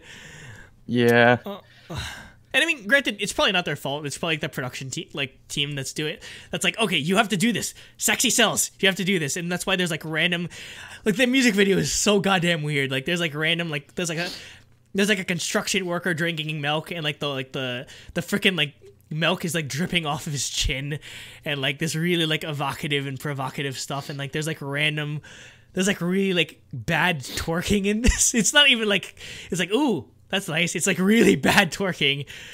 Nope. And there's like gratuitous like ass shots everywhere. I'm just like, oh god. It goes without saying, this is going on the Walwari Award list. Like this is I want you people to understand this is the trash that we sort this through. This is trash we have to go through to bring you guys like we cut the list down, but like there's like hundreds of other songs here that might like, and like there's garbage. So like I hope you enjoy it. Like we put ourselves through this. Yeah. Oh man. All right. So next up we have like don't like seriously like if you're listening, if you're going through release lists at the same time as us, like don't watch it. I swear to God, save your ears, save your eyes. Don't watch this or listen to this song. We've warned you. Not even once. Not even once. All right. Anyways, up next we have Sharpa Flow with the album title Doo Doo Doo Pa, which is also the title track. And I'm definitely gonna pay attention to them in the future. Like they have really, really good vocals, and the one that stood out to me the most was the rapper, the one who raps in the song. But she has like a really, really good voice. Good singing voice, yeah. So if you're trying to figure out what their name means, it's supposed to it stands for sharps and flats. So like the sharps and flats on like the black keys on the keyboard. I'm just gonna call them Sharpa Flow. Sharpa Flow. So yeah, I'd say the group that I'd compare them to the most is probably like Mamamoo. Definitely, like you get that same sort of like jazzy vibe that Mamamoo has, incorporating the rap with Moonville as well. That being said, yeah, you can definitely tell that singing is their priority as opposed to like choreography. The choreography was very basic. That being said, yeah, I could definitely see a lot of room for improvement in that field, and that does not in no way does that take away from the quality of their singing and vocals, and I really love the vibe of the song that they're going for. So yeah, it's another group that we're definitely going to keep our eyes on, and if there's any trend that needs to catch on, it's the Mamamoo like really amazing vocals trend, or like the jazzy trend. Yeah, Rob made the suggestion that their fandom name should be called Tone Deaf. I like it. There's already an artist named Tone Deaf though. Yeah, it's the Sharpafla, and their fans are tone deafs. No, their All right. fandom name should be the Black Keys. Oh, that'd actually be interesting. Imagine Like, yeah, we're the Black Keys, and the Black Keys are like, what? what lawsuit. All right. Anyways, next up we have Sam Kim with his Sun and Moon Part 1 full-length album, so I assume he's going to come out with a sequel. Unless he's like Epic High, which just releases Pieces Part 1 and then waits like 8 years to release the sequel. Or it's like whatever. the Naked Gun like 70 something and a half or in a third or Yeah. something. It's like 1 2. Yeah, I mean it's a joke, but Yeah. Anyways, the title track is called Makeup, and it features Crush. another Crush solid feature from Crush. So for those that don't know, Sam Kim is a artist under Antenna. I believe he was on like K-pop Star or something like, or yeah, he was on one of the K-pop Stars, I think, or like one of the music shows. So American, so that's why he has an American name. Most of her original sound, or like the first song I heard from him, was more of like a rock or like more like an Ed Sheeran type indie rock sound. This definitely trends more into the R&B sound, but I love how he incorporates his guitar playing still, and that's definitely one of his biggest strengths. His guitar playing is excellent, especially as a singer-songwriter. You don't really get too many of them or that are actually actively playing instruments while they're performing. Yeah, really good, really good. There's just the amount of soul that he has in his voice is just really refreshing. And I saw him live last year, I believe. Antenna, yeah. right? Yeah, the Antenna concert that was last year. So yeah, yeah, he's definitely my favorite artist under Antenna. Yep. All right. So next we have Sani with a digital single called #Mental Health and Social Issues. The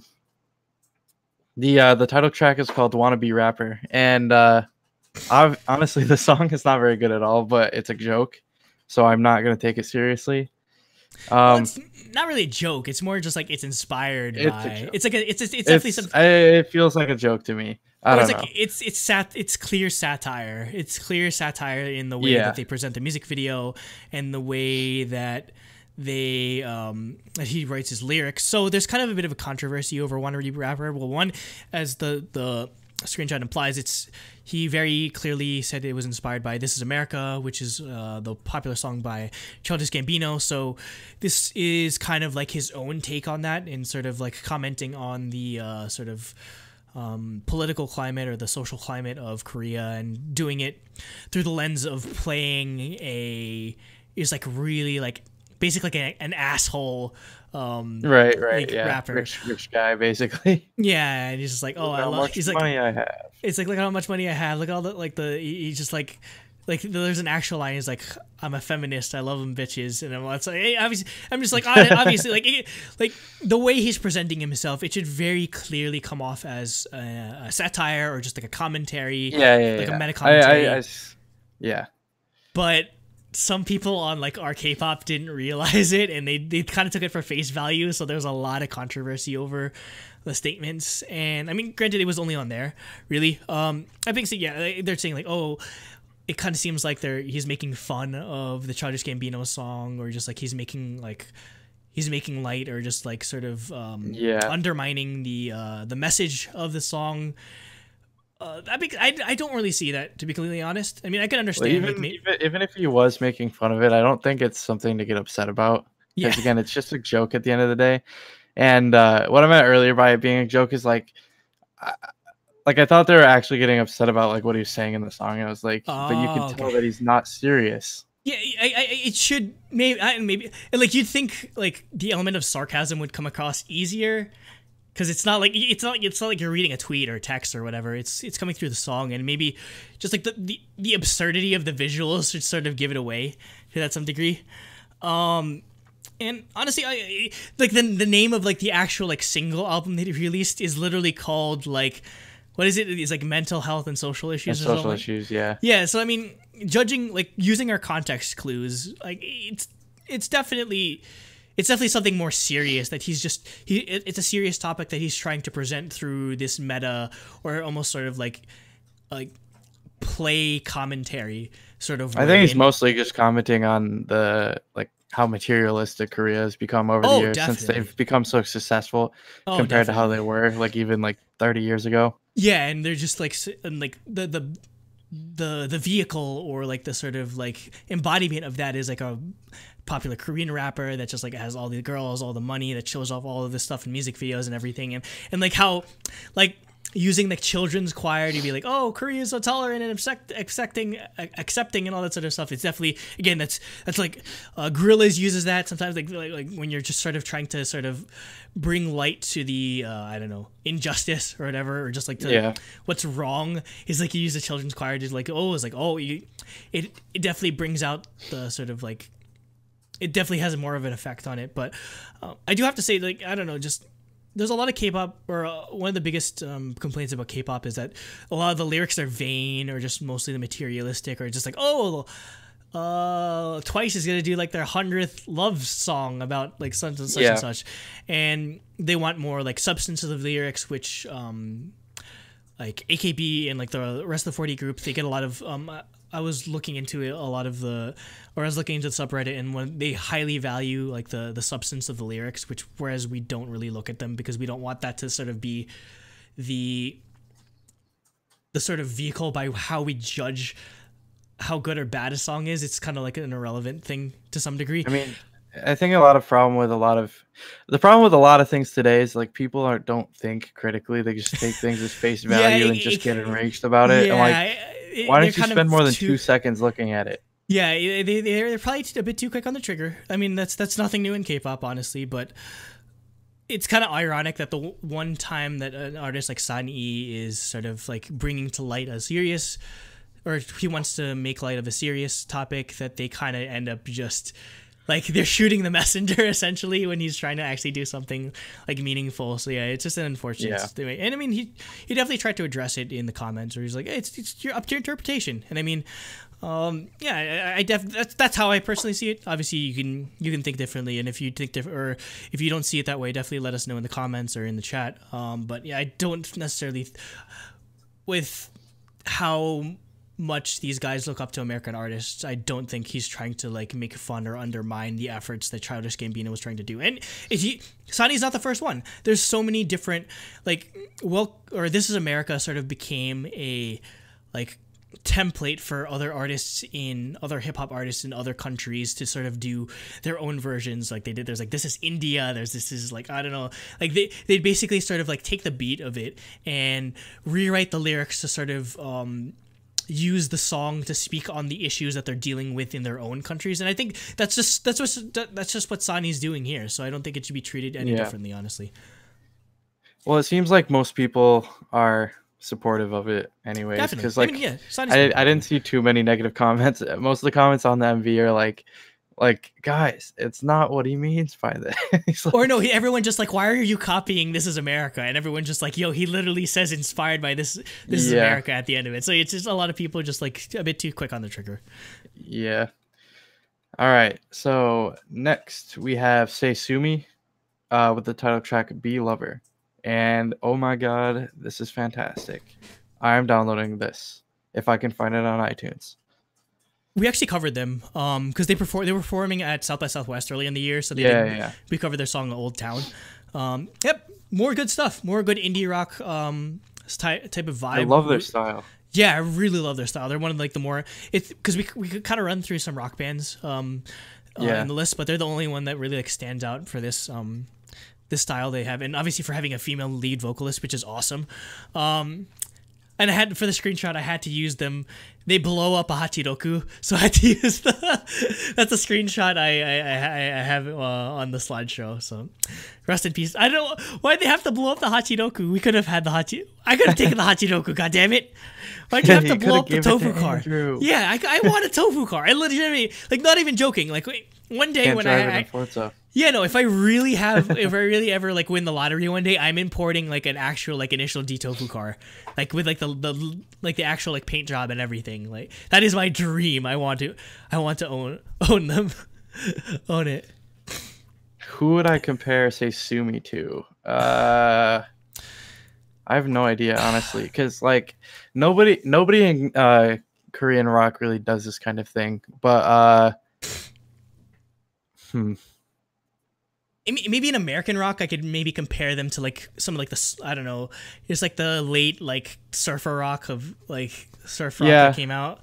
Like, Although I'd say it's definitely veers into indie territory as well. yeah, definitely more nowadays, indie territory. too, So I can't really think of any particular indie like rock bands that I could compare them to, but it's definitely that. check them out though; they're really good. Yeah, they definitely deserve more exposure. All right, next we have Shonu of Monsta X Seisonan X Prep. So many X's. All right. Anyways, they had the digital single "Don't Look Back," and all I said basically was it's smooth AF. We covered Prep before they did a collaboration, or they had a song called "Cold Fire" that they collaborated with Dean. I think because one of their music video directors is Korean, so I think that's just how they're getting all the connections. So that's how Shonu ends up on here. And yo, he's singing in English. So really impressive. His vocals are great on this, and I really like Prep as a band. Like they got this like really like 80s slow jazzy type of vibe going for them. So yeah, I really enjoyed this song, and yeah, I hope they keep continuing to collaborate with more Korean artists because I want to keep covering their music. Honestly, I need to check out the mini or the full album that they're trying to promote. Yeah, because the reason. These are two have been their singles or whatever. The one with Dean and the one with Shonu. So, yep, definitely check them out if you're a big fan. Yep. All right. Next up, we got Simon Dominic with the title track "Simon Says," which features Pharaoh with an E at the end. Monch. I'm just happy to see Simon D putting out more music. Honestly, again, he had that whole thing. Where he resigned as the CEO so he could put out more music and be more of an artist. So yeah, this is pretty cool like throwback, like boom bap rap song collaboration. Yep. Pharaoh Monch definitely takes his inspiration from like RZA and Wu-Tang Clan. Like you can hear that in his voice. Yeah. So obviously I'm a big fan of like old school hip hop. So I'm definitely gonna enjoy this. Yep. All right. Next, we have Sohee from Elris with her first comeback, which is "Hurry Up," which is a single, and it's featuring Bopal Gansa. So, is Jiyoung even in the song? I think it's only Jiyoung is "How much do you love me?" That's literally her only line. She does that? Oh, okay. I was wondering. I was like, what the heck? Anyways, yeah, this song turned out really good. I liked it a lot. Honestly, I don't even watch the music video. Whenever I listen to this song, I always watch live performances because for whatever reason, they don't really show much of the choreo in the music video, and I think that's one of the good parts of the song, in my opinion. Especially Sohee too, because she's like in K-pop Star 6. Like her big thing was that she was like all-rounded, like basically like perfect K-pop trainee. So. Yeah. Her well-roundedness definitely shows off in this. Again, like Spotlight was such a different sound to this. Granted, I would have liked her to return to that style. So just there's a bit of distance between what she does in Elris and what she does as a solo artist. But I don't mind this song necessarily. Or actually, no, it's not that I don't mind it. I enjoy it. I enjoy it for the style it is. I almost wonder if it was a Bopal song that they gave them. Maybe. But I don't know. How did that collaboration even come around in the first place? I know. I don't even know who.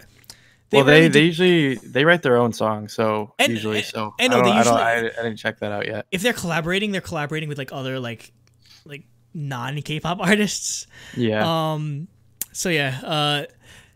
That being said, I was shocked where literally 90% of this Bulbogunsa feature is Jiyoon rapping. I'm just like, we barely even get Jiyoon rapping on actual like Bulbogunsa songs, and she gets to do a feature. Oh my god, I was so happy. She's so that's the one thing. She's so underrated. More people need to stand Jiyoon. It's not just Jiyoung. I swear. Stan talent. She's such a good rapper. I love her so much. So that being said, yeah, I'd say it's probably a good idea to start because I'd say Jiyoung and Sohee probably have similar sort of like range in terms of voice, so it's probably hard. Well, yeah, that's why I couldn't even tell if Jiyoung even sang. It'd be hard her voice to sort of is very similar to Sohee's. Yeah, it'd be hard to differentiate that feature if they gave her a verse or whatever. So that makes it it's an interesting collaboration, and I hope it comes up more. And obviously, Sohee's again, she's a great dancer. Choreography's great, even though it's like a sort of like bubbly type track. Obviously, we know how much Rob loves Sohee, so more Sohee definitely. Yeah, Sohee's easily my bias in Elris. So, stand talent. All right, next we have Soya with the song "Artist," which is off her new mini album, of the same name. And my notes for it were basically, "I am an artist." I am an artist. We covered Soya before. We had her song. She had a song called Oasis, and the whole concept of her music videos is, I believe, it's inspired by different like colors or like themes. So Oasis was very blue. Artist is very like orange sort of thing. I really love the color. I love the color palette that she uses in her videos. Yeah, the music video is awesome. Oh, and she's probably like her claim to fame is she's the niece of Kim Jong-kook from Running Man. So that being said, I enjoyed her voice back with Oasis. I enjoy her voice here, like really, really solid singing, and has like a sick ass guitar solo that came out of nowhere as well. The music video, they keep using that same abandoned building that Stray Kids used, that Kim Lip Eclipse was in, that one that Minso was in. Like, I don't know, it's like that needs to be on our like K-pop tourism.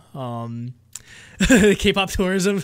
Like, I don't know, like, where is this? Like, this has to be somewhere in your soul, because everyone literally keeps using this random. Yeah, I have no idea where that like weird tower stadium parking garage thing is. Because it's in every music video. Literally every music video is there. You know what I should do? I should find it and go there and then film a video there. The thing is though, is it like off limits or something or whatever? Oh, like, I have no idea. Yeah, is it I guess like we can find out. Yeah, it might be private property and you might not be able to go on there. But still, it's like this is such an iconic like piece of K-pop like history or whatever. So. Yeah. Oh my God, Jokari with all the color moods and everything. Orange is the color of sacral chakra. It's the home to creativity. I don't know if I forget. Orange is a creative color, apparently. I know. I wouldn't call orange. I don't know what my favorite color is, honestly. I honestly don't know. I think my favorite color used to be blue and orange because I like the Mets a lot, but then my favorite color became black. I don't know. We'll figure it out. Yep. All right. Next, we have Super Junior with their song "One More Time," which also called Otra Vez, which is featuring Reik. I don't know how to pronounce it. I think so. The song, I thought, turned out pretty well. I think it was a good collaboration, and I think Super Junior leaning into the Latin angle is working well for them. Oh, so well for them. Yeah, especially since they're much past their prime in K-pop. I think going into the Latin market is a smart move, especially since they have so many fans there. And no, yeah, like Latin America is just long been like countries like Mexico, like Puerto Rico, like there've been a lot of K-pop fans there for a long time. So them leaning into like the Latin pop vibe, or like the trend that's been really popular lately, it's a no-brainer for them. And I don't know how to pronounce their name again. Reik. They are like Latin Grammy award winning, and they're nominated. Apparently, they're really popular among female fans, or their fan base is mostly female. In their Mexican group. So again, Mexico is just they have KCON in Mexico. That's how popular like K-pop is there. Like, or no, even J-pop is popular there. Like, there's a member of one of the 48 groups that I don't know. It's like she is a part of like. Oh yeah, this. She was a part of like a telenovela, and part of that telenovela is she's in the group and she's singing in Spanish as well, which is That's great. so weird. That's so cool.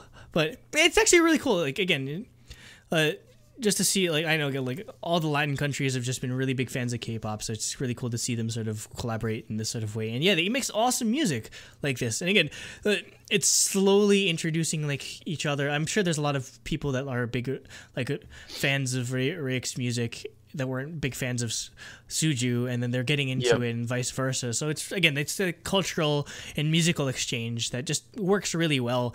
And yeah, I definitely enjoy. They've really hit it big this year with this Latin vibe, and I hope this only encouraged like friggin' Lo Siento with Leslie Grace, and I hope this only encourages more Latin artists to collaborate with K-pop artists and vice versa. And just a side note, like for whatever reason they're filming this in like the MGM in Macau.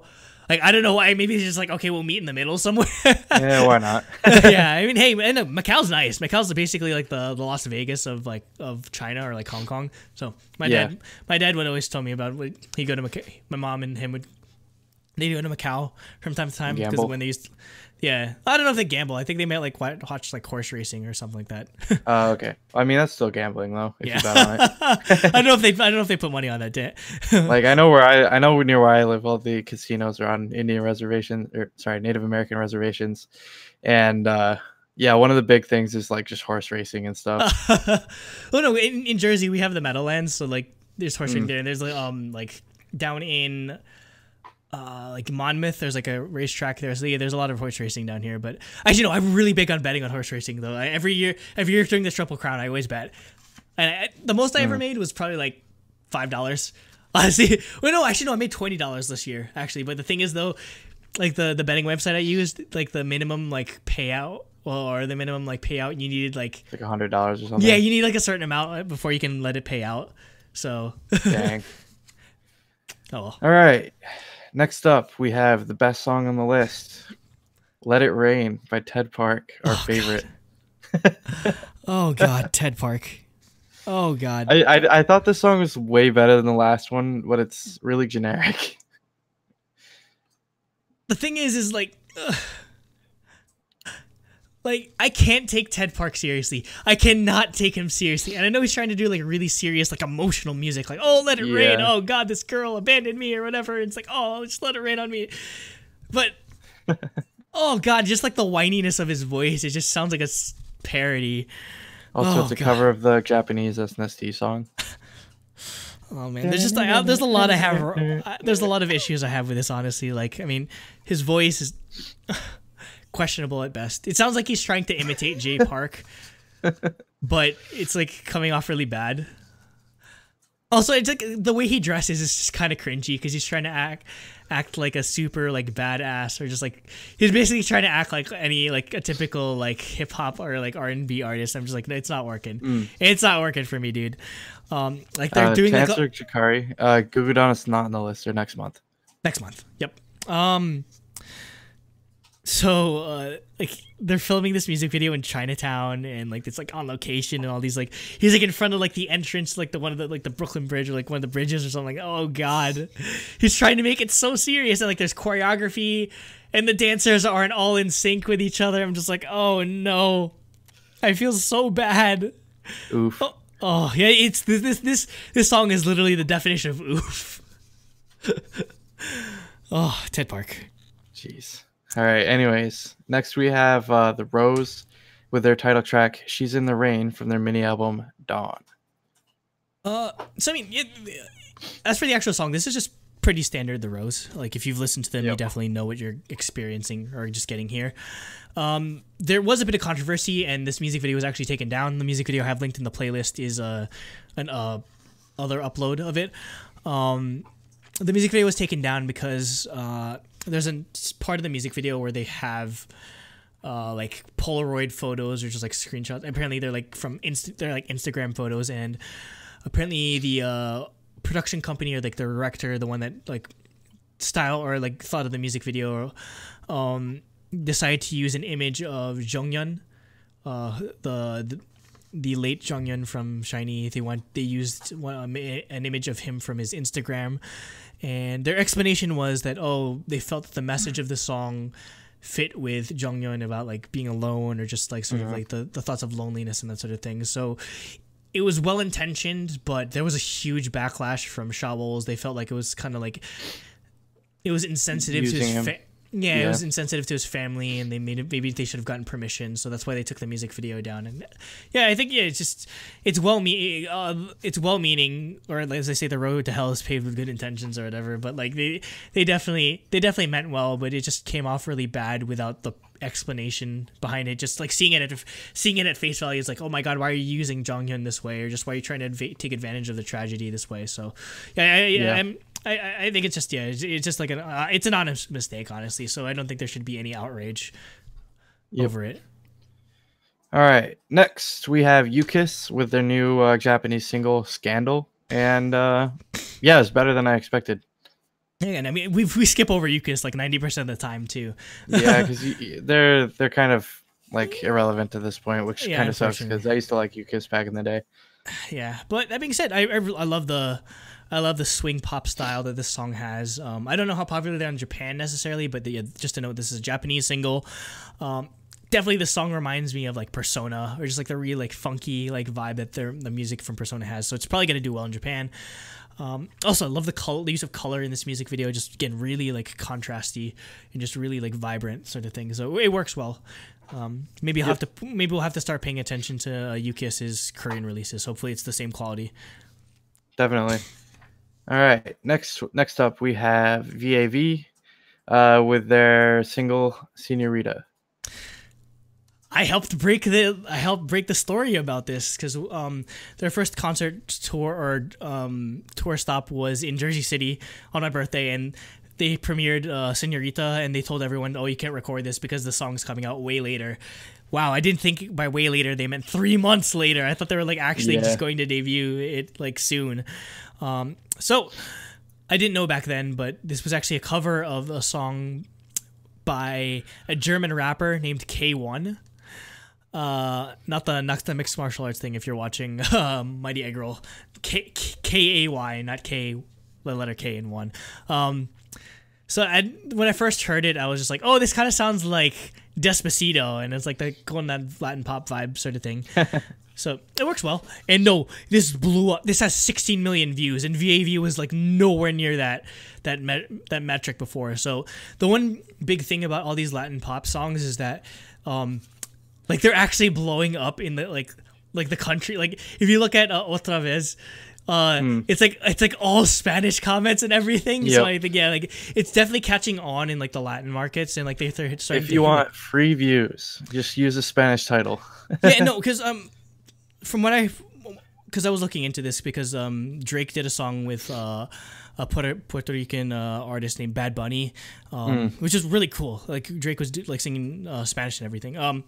But apparently, in a lot of these Latin American countries, they don't have like Apple Music or Spotify, or so YouTube is like their primary like music player, which is why a lot of these like songs like Despacito get like 1 billion views or whatever. Yeah, because everyone listens to it. Yeah, on that's they're not listening to it on like music streaming services.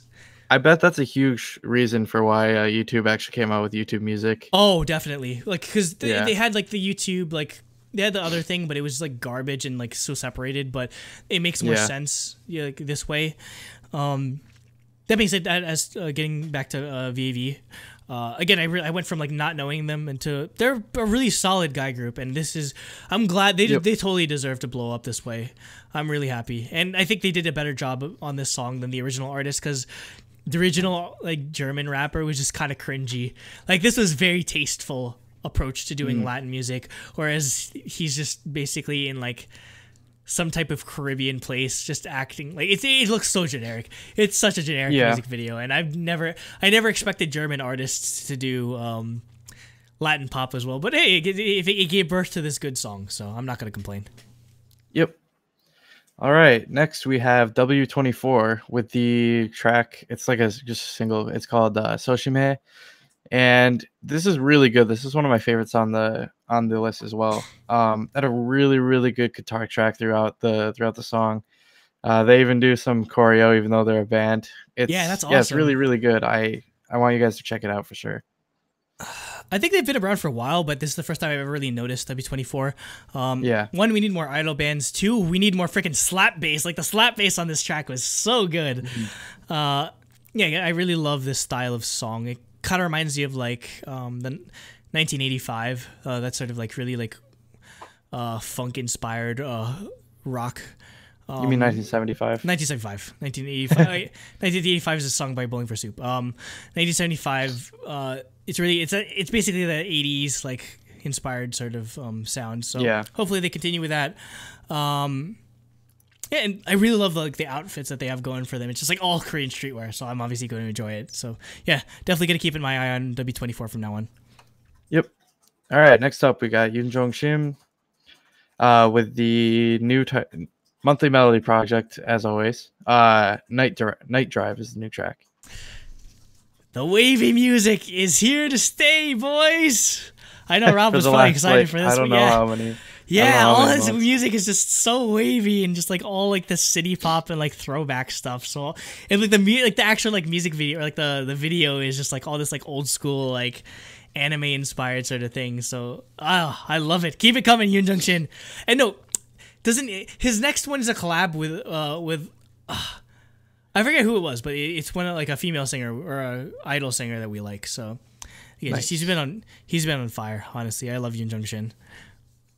Oh wait, so they already announced his next one, or is it already Yeah, out? they announced his next one, the November one, Okay. I believe. So we'll see. We'll cover that All right. definitely.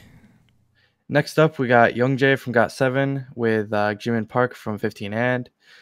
They have a single for the youth suicide prevention campaign, and it's called "I'm All Yours." Vocals amazing. Also, Jamie. Yeah, Jamie. It's weird how they call her Jimin Park. I always just call her Jamie. Well, that's her stage name. She didn't even start going by Jamie until she went on After School Club, Oh my god. as far as I know. So That's weird. She's just Jamie to me. I'm just happy Jamie's getting more music, and that's cool. Their voices work so well together. It's an awesome collaboration. Yeah. It's for a really good cause, definitely. Hopefully, a lot of these kids in Korea definitely take the message more seriously, because I know Korea has a serious like bullying problem and like with Yep. like that sort of well, like internet bullying and bullying. also like just pressure from school. Yeah, definitely. So hopefully with these like big K-pop idols, they definitely take the message more to heart from them. And I mean, again, there's a lot of K-pop idols that talk about like either getting bullied or just like dealing with like pressure and like all that sort of stuff too. Yep. So it definitely means a lot. Yep. All right. Next is the last track, which is called "My," which is by an artist I haven't heard of before named Yuta. And yeah, this is really, really good. She's like she has a really interesting voice. It's almost like a cross between Suran and Lim Kim. Oh my god, I miss Lim Kim so much. Where Where she is go? she? I, She's think- gone. I think she's honestly. I think she's just done with like maybe like the music industry. I don't know. She's maybe So sad. for all I know, maybe she's back here in Jersey. Honestly, Go find her, Andrew. yeah, I'll go find her. Honestly, if she's like, "Lim Kim, come back. I love you. I love your music." Anyway, again, we're both just in love with her voice again, just like the raspiness of it. It's like again something you don't hear in K-pop. So. Yep. It's just something that just it's ingrained into your memory, basically. Just the like her voice. So yeah, and her voice sounds like Lim Kim. The music Yep. sounds a lot like Neon Bunny or that sort of like vibe Yeah. to it. So obviously that's a win-win in my book. Honestly, you're just combining like two things I love. So I really love. I can't stop listening to this song. Honestly, I've had it on repeat for all day. Yeah, it had a really, really nice vibe. I'm gonna check out the rest of her stuff if she has any. So Yeah, I've never heard of her before this. So if anyone knows who Yuta is, definitely just let us know, or like what music from her that we should definitely start checking out. If not, we'll let you know. Yep. All right. So that was the list. I'd like to thank everybody that decided to check in on the live stage. This is our first time doing this kind of thing, so I'm glad like this many people started watching. Oh, and it went so much better than I thought it would. I thought Yeah, I this was just gonna be expecting like 3 garbage people to truck watch on the fire. thing, but we had like up to like 15 at one point. So Yeah, that's Yeah, good we enough did for pretty me, well. honestly. So before we end this, we actually wanted to do a bit of a Q&A, maybe just like just oh like yeah, definitely. Yeah, just maybe just like give us or an AMA or just either anything you wanted to comment on or your favorite release or just any questions you have for us. Obviously, we won't be able to answer like or we'll try to answer as best we can. So yeah, we'll just use the next maybe 5 or so minutes for a Q&A. Yep. By the way, thanks for tuning in, Bob. Thank you. Thanks to everyone for tuning in. Definitely. I love all you guys. I wish I was gonna be like maybe we should do a Mucho giveaway. lit. Yeah, Mucho Lit. I was like maybe we should do a giveaway, but it's like oh shit, I still haven't sent this out. I'm just like oh god, I'm sorry. It's just like oh I'm so busy.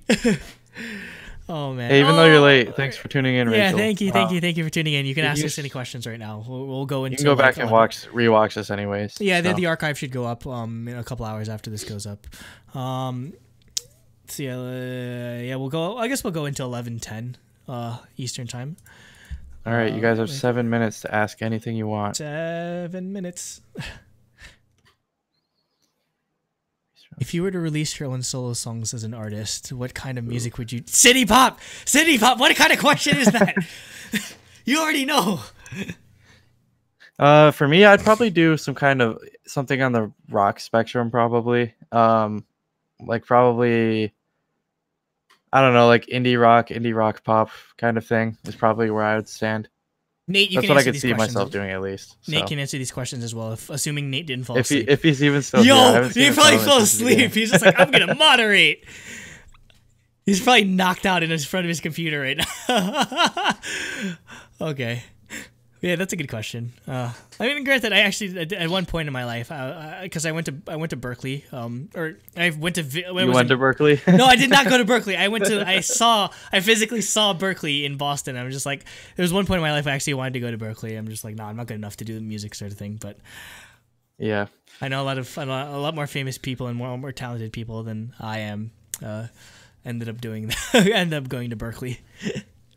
I mean, then there's me. I intended on going to engineering school and ended up taking on an art major. Because you're insane. And, well, it's going to pay off when you go to Korea. It's my second major, but still, it's fine. It's fine. I don't know. We'll just keep waiting on questions. We'll just wait here until you guys ask us something. Otherwise, we'll leave at 11:10. Okay. What genre of movies do you guys like? Favorite movie?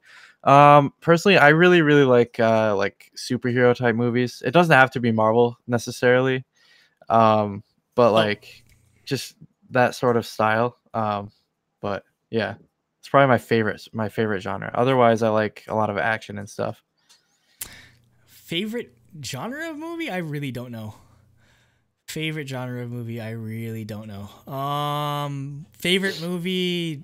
I don't know either. I gotta see, because the thing is though, like, up until recently, because I got AMC A-list recently, and up until then, most of like my movie watching was just like, I don't know, Marvel movies and maybe some like something like in between, or just like Nolan movies. So I don't know. I didn't get to figure it out, or I'll figure it out eventually. I mean, there are a lot of like highly critical movies. There's a lot of important movies in my life. Like, I'd say one of the most important movies that I ever watched was, God, it was the one with Zooey Deschanel. It's like, what is it, like 500 Days of Summer or something like that? Elf. No. Yep, 500 Days of Summer, which was a formative movie in my young life. That movie fucked me up. That's why it's important. But yeah, I'm definitely trying to get more into like movie watching now that I have AMC A-list. One of my favorite movies of the year definitely so far has been First Man, because I'm in love with astronomy and space. Like I spent my entire freaking paycheck on freaking the NASA Vans collection, just because I wanted to be like an astronaut at one point in my life. So yep, First Man, go see it. The next question, I believe, is from Jakari. It's, if you had to marry an SNSD member, who would it be? Taney. You polygamy. You're legalizing polygamy in the United States. Yeah, just marry both of them. It's fine. I can do that.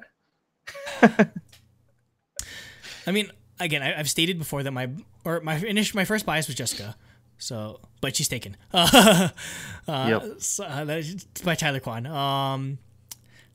And then my second bias was Soo Young. If only Nate were here so he could rant about Tyler Kwan. Soo Young is also taken. So it doesn't matter if they're taken. It's fine. I don't want to. I ain't They're trying not to married. be. I ain't trying to be that baby come back guy. No, even regardless of like their taken status or not, I'd actually consider it would be Taeyeon, just because I know how like Taeyeon just basically just sits at home and does nothing. And I basically sit at home and do nothing. I'm just like, damn, that actually be pretty. Yes, fuck Tyler Kwan show. That'd actually be really a really enjoyable experience, probably, just because she seems like a really like lazy, laid back person, and she loves Roller Coaster Tycoon 3, which is like one of my favorite games of all time. Holy crap! So yeah, it'd probably be Taeyeon, because Taeyeon seems like wifey material. Out of all of the SNSD, Taeyeon is definitely the most wifey material. Yeah. All right. Rob also asked, which idols do you like in that way?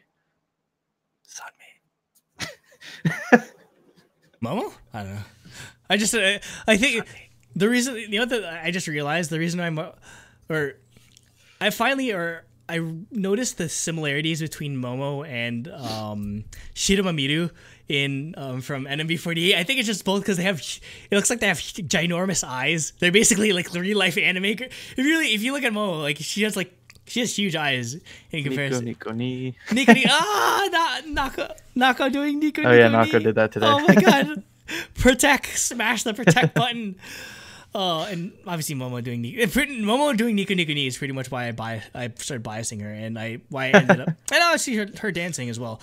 And another thing I've actually sort of been getting Andrew into, wants Love Live in real life with Momo. I haven't even watched Love Live. I need to watch Love Live. Oh man, but yeah, I wrote a fan fiction about my life experience. Oh my god, I love it. That's another topic. We need to do the reading K-pop fan fiction again. God, dude, the Jimin one was so cringy. We need to do it. We need to find our like famous friends or somebody, or we need to find someone that can do voice acting, and we need to do because you know how like there's a dramatic reading of K-pop fan fiction. Yes, we need to do dramatic reading of K-pop fiction. Oh man, I think that's close to time. Unless anyone else has anything. Yeah. All right, we'll take one more question if anybody has it. Yeah, one more question. First to do it. First to do it will be the last question of the night. Yes.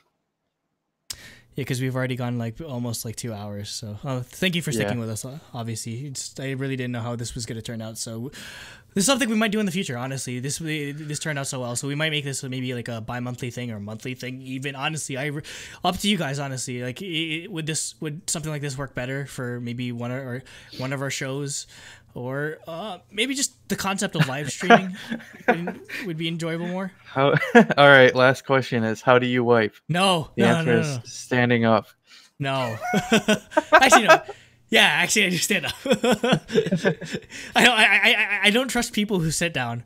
I don't trust people who sit down. And honestly, if you sit down and wipe, you're probably a synth.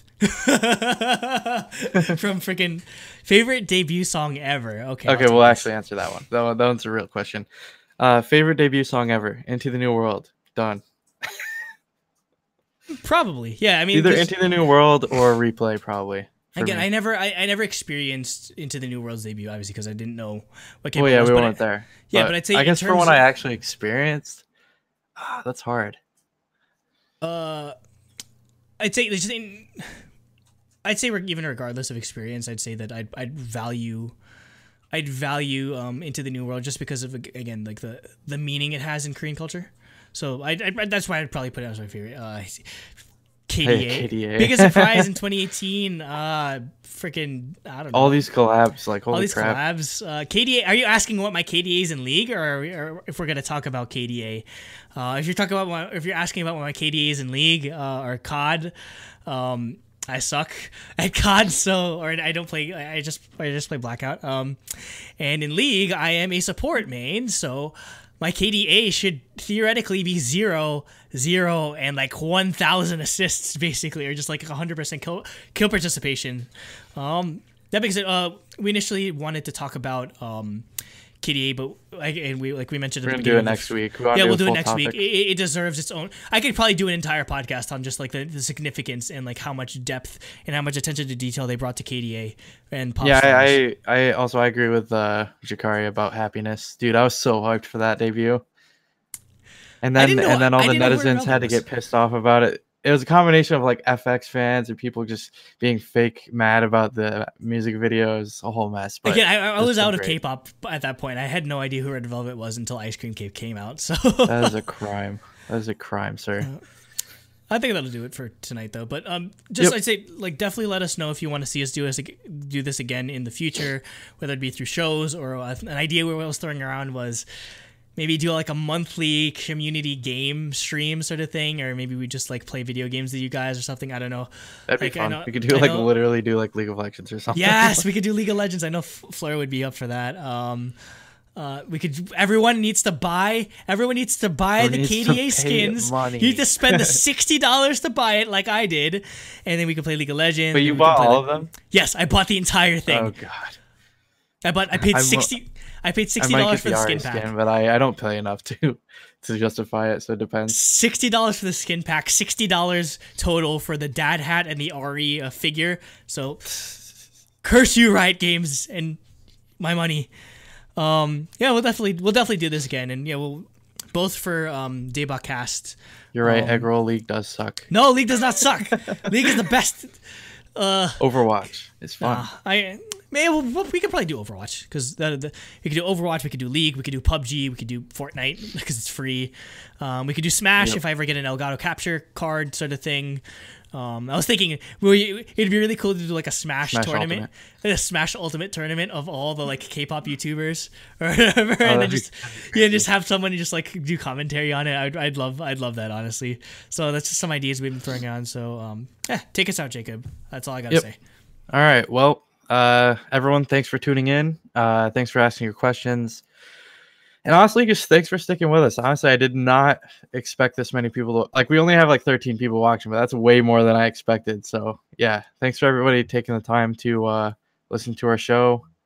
And yeah, so we'll see you next week, and stick with us. Stay live. Stay throbbingly live. That doesn't work. It doesn't work at all. Bye, guys. Oh, wait. Okay, I have to hit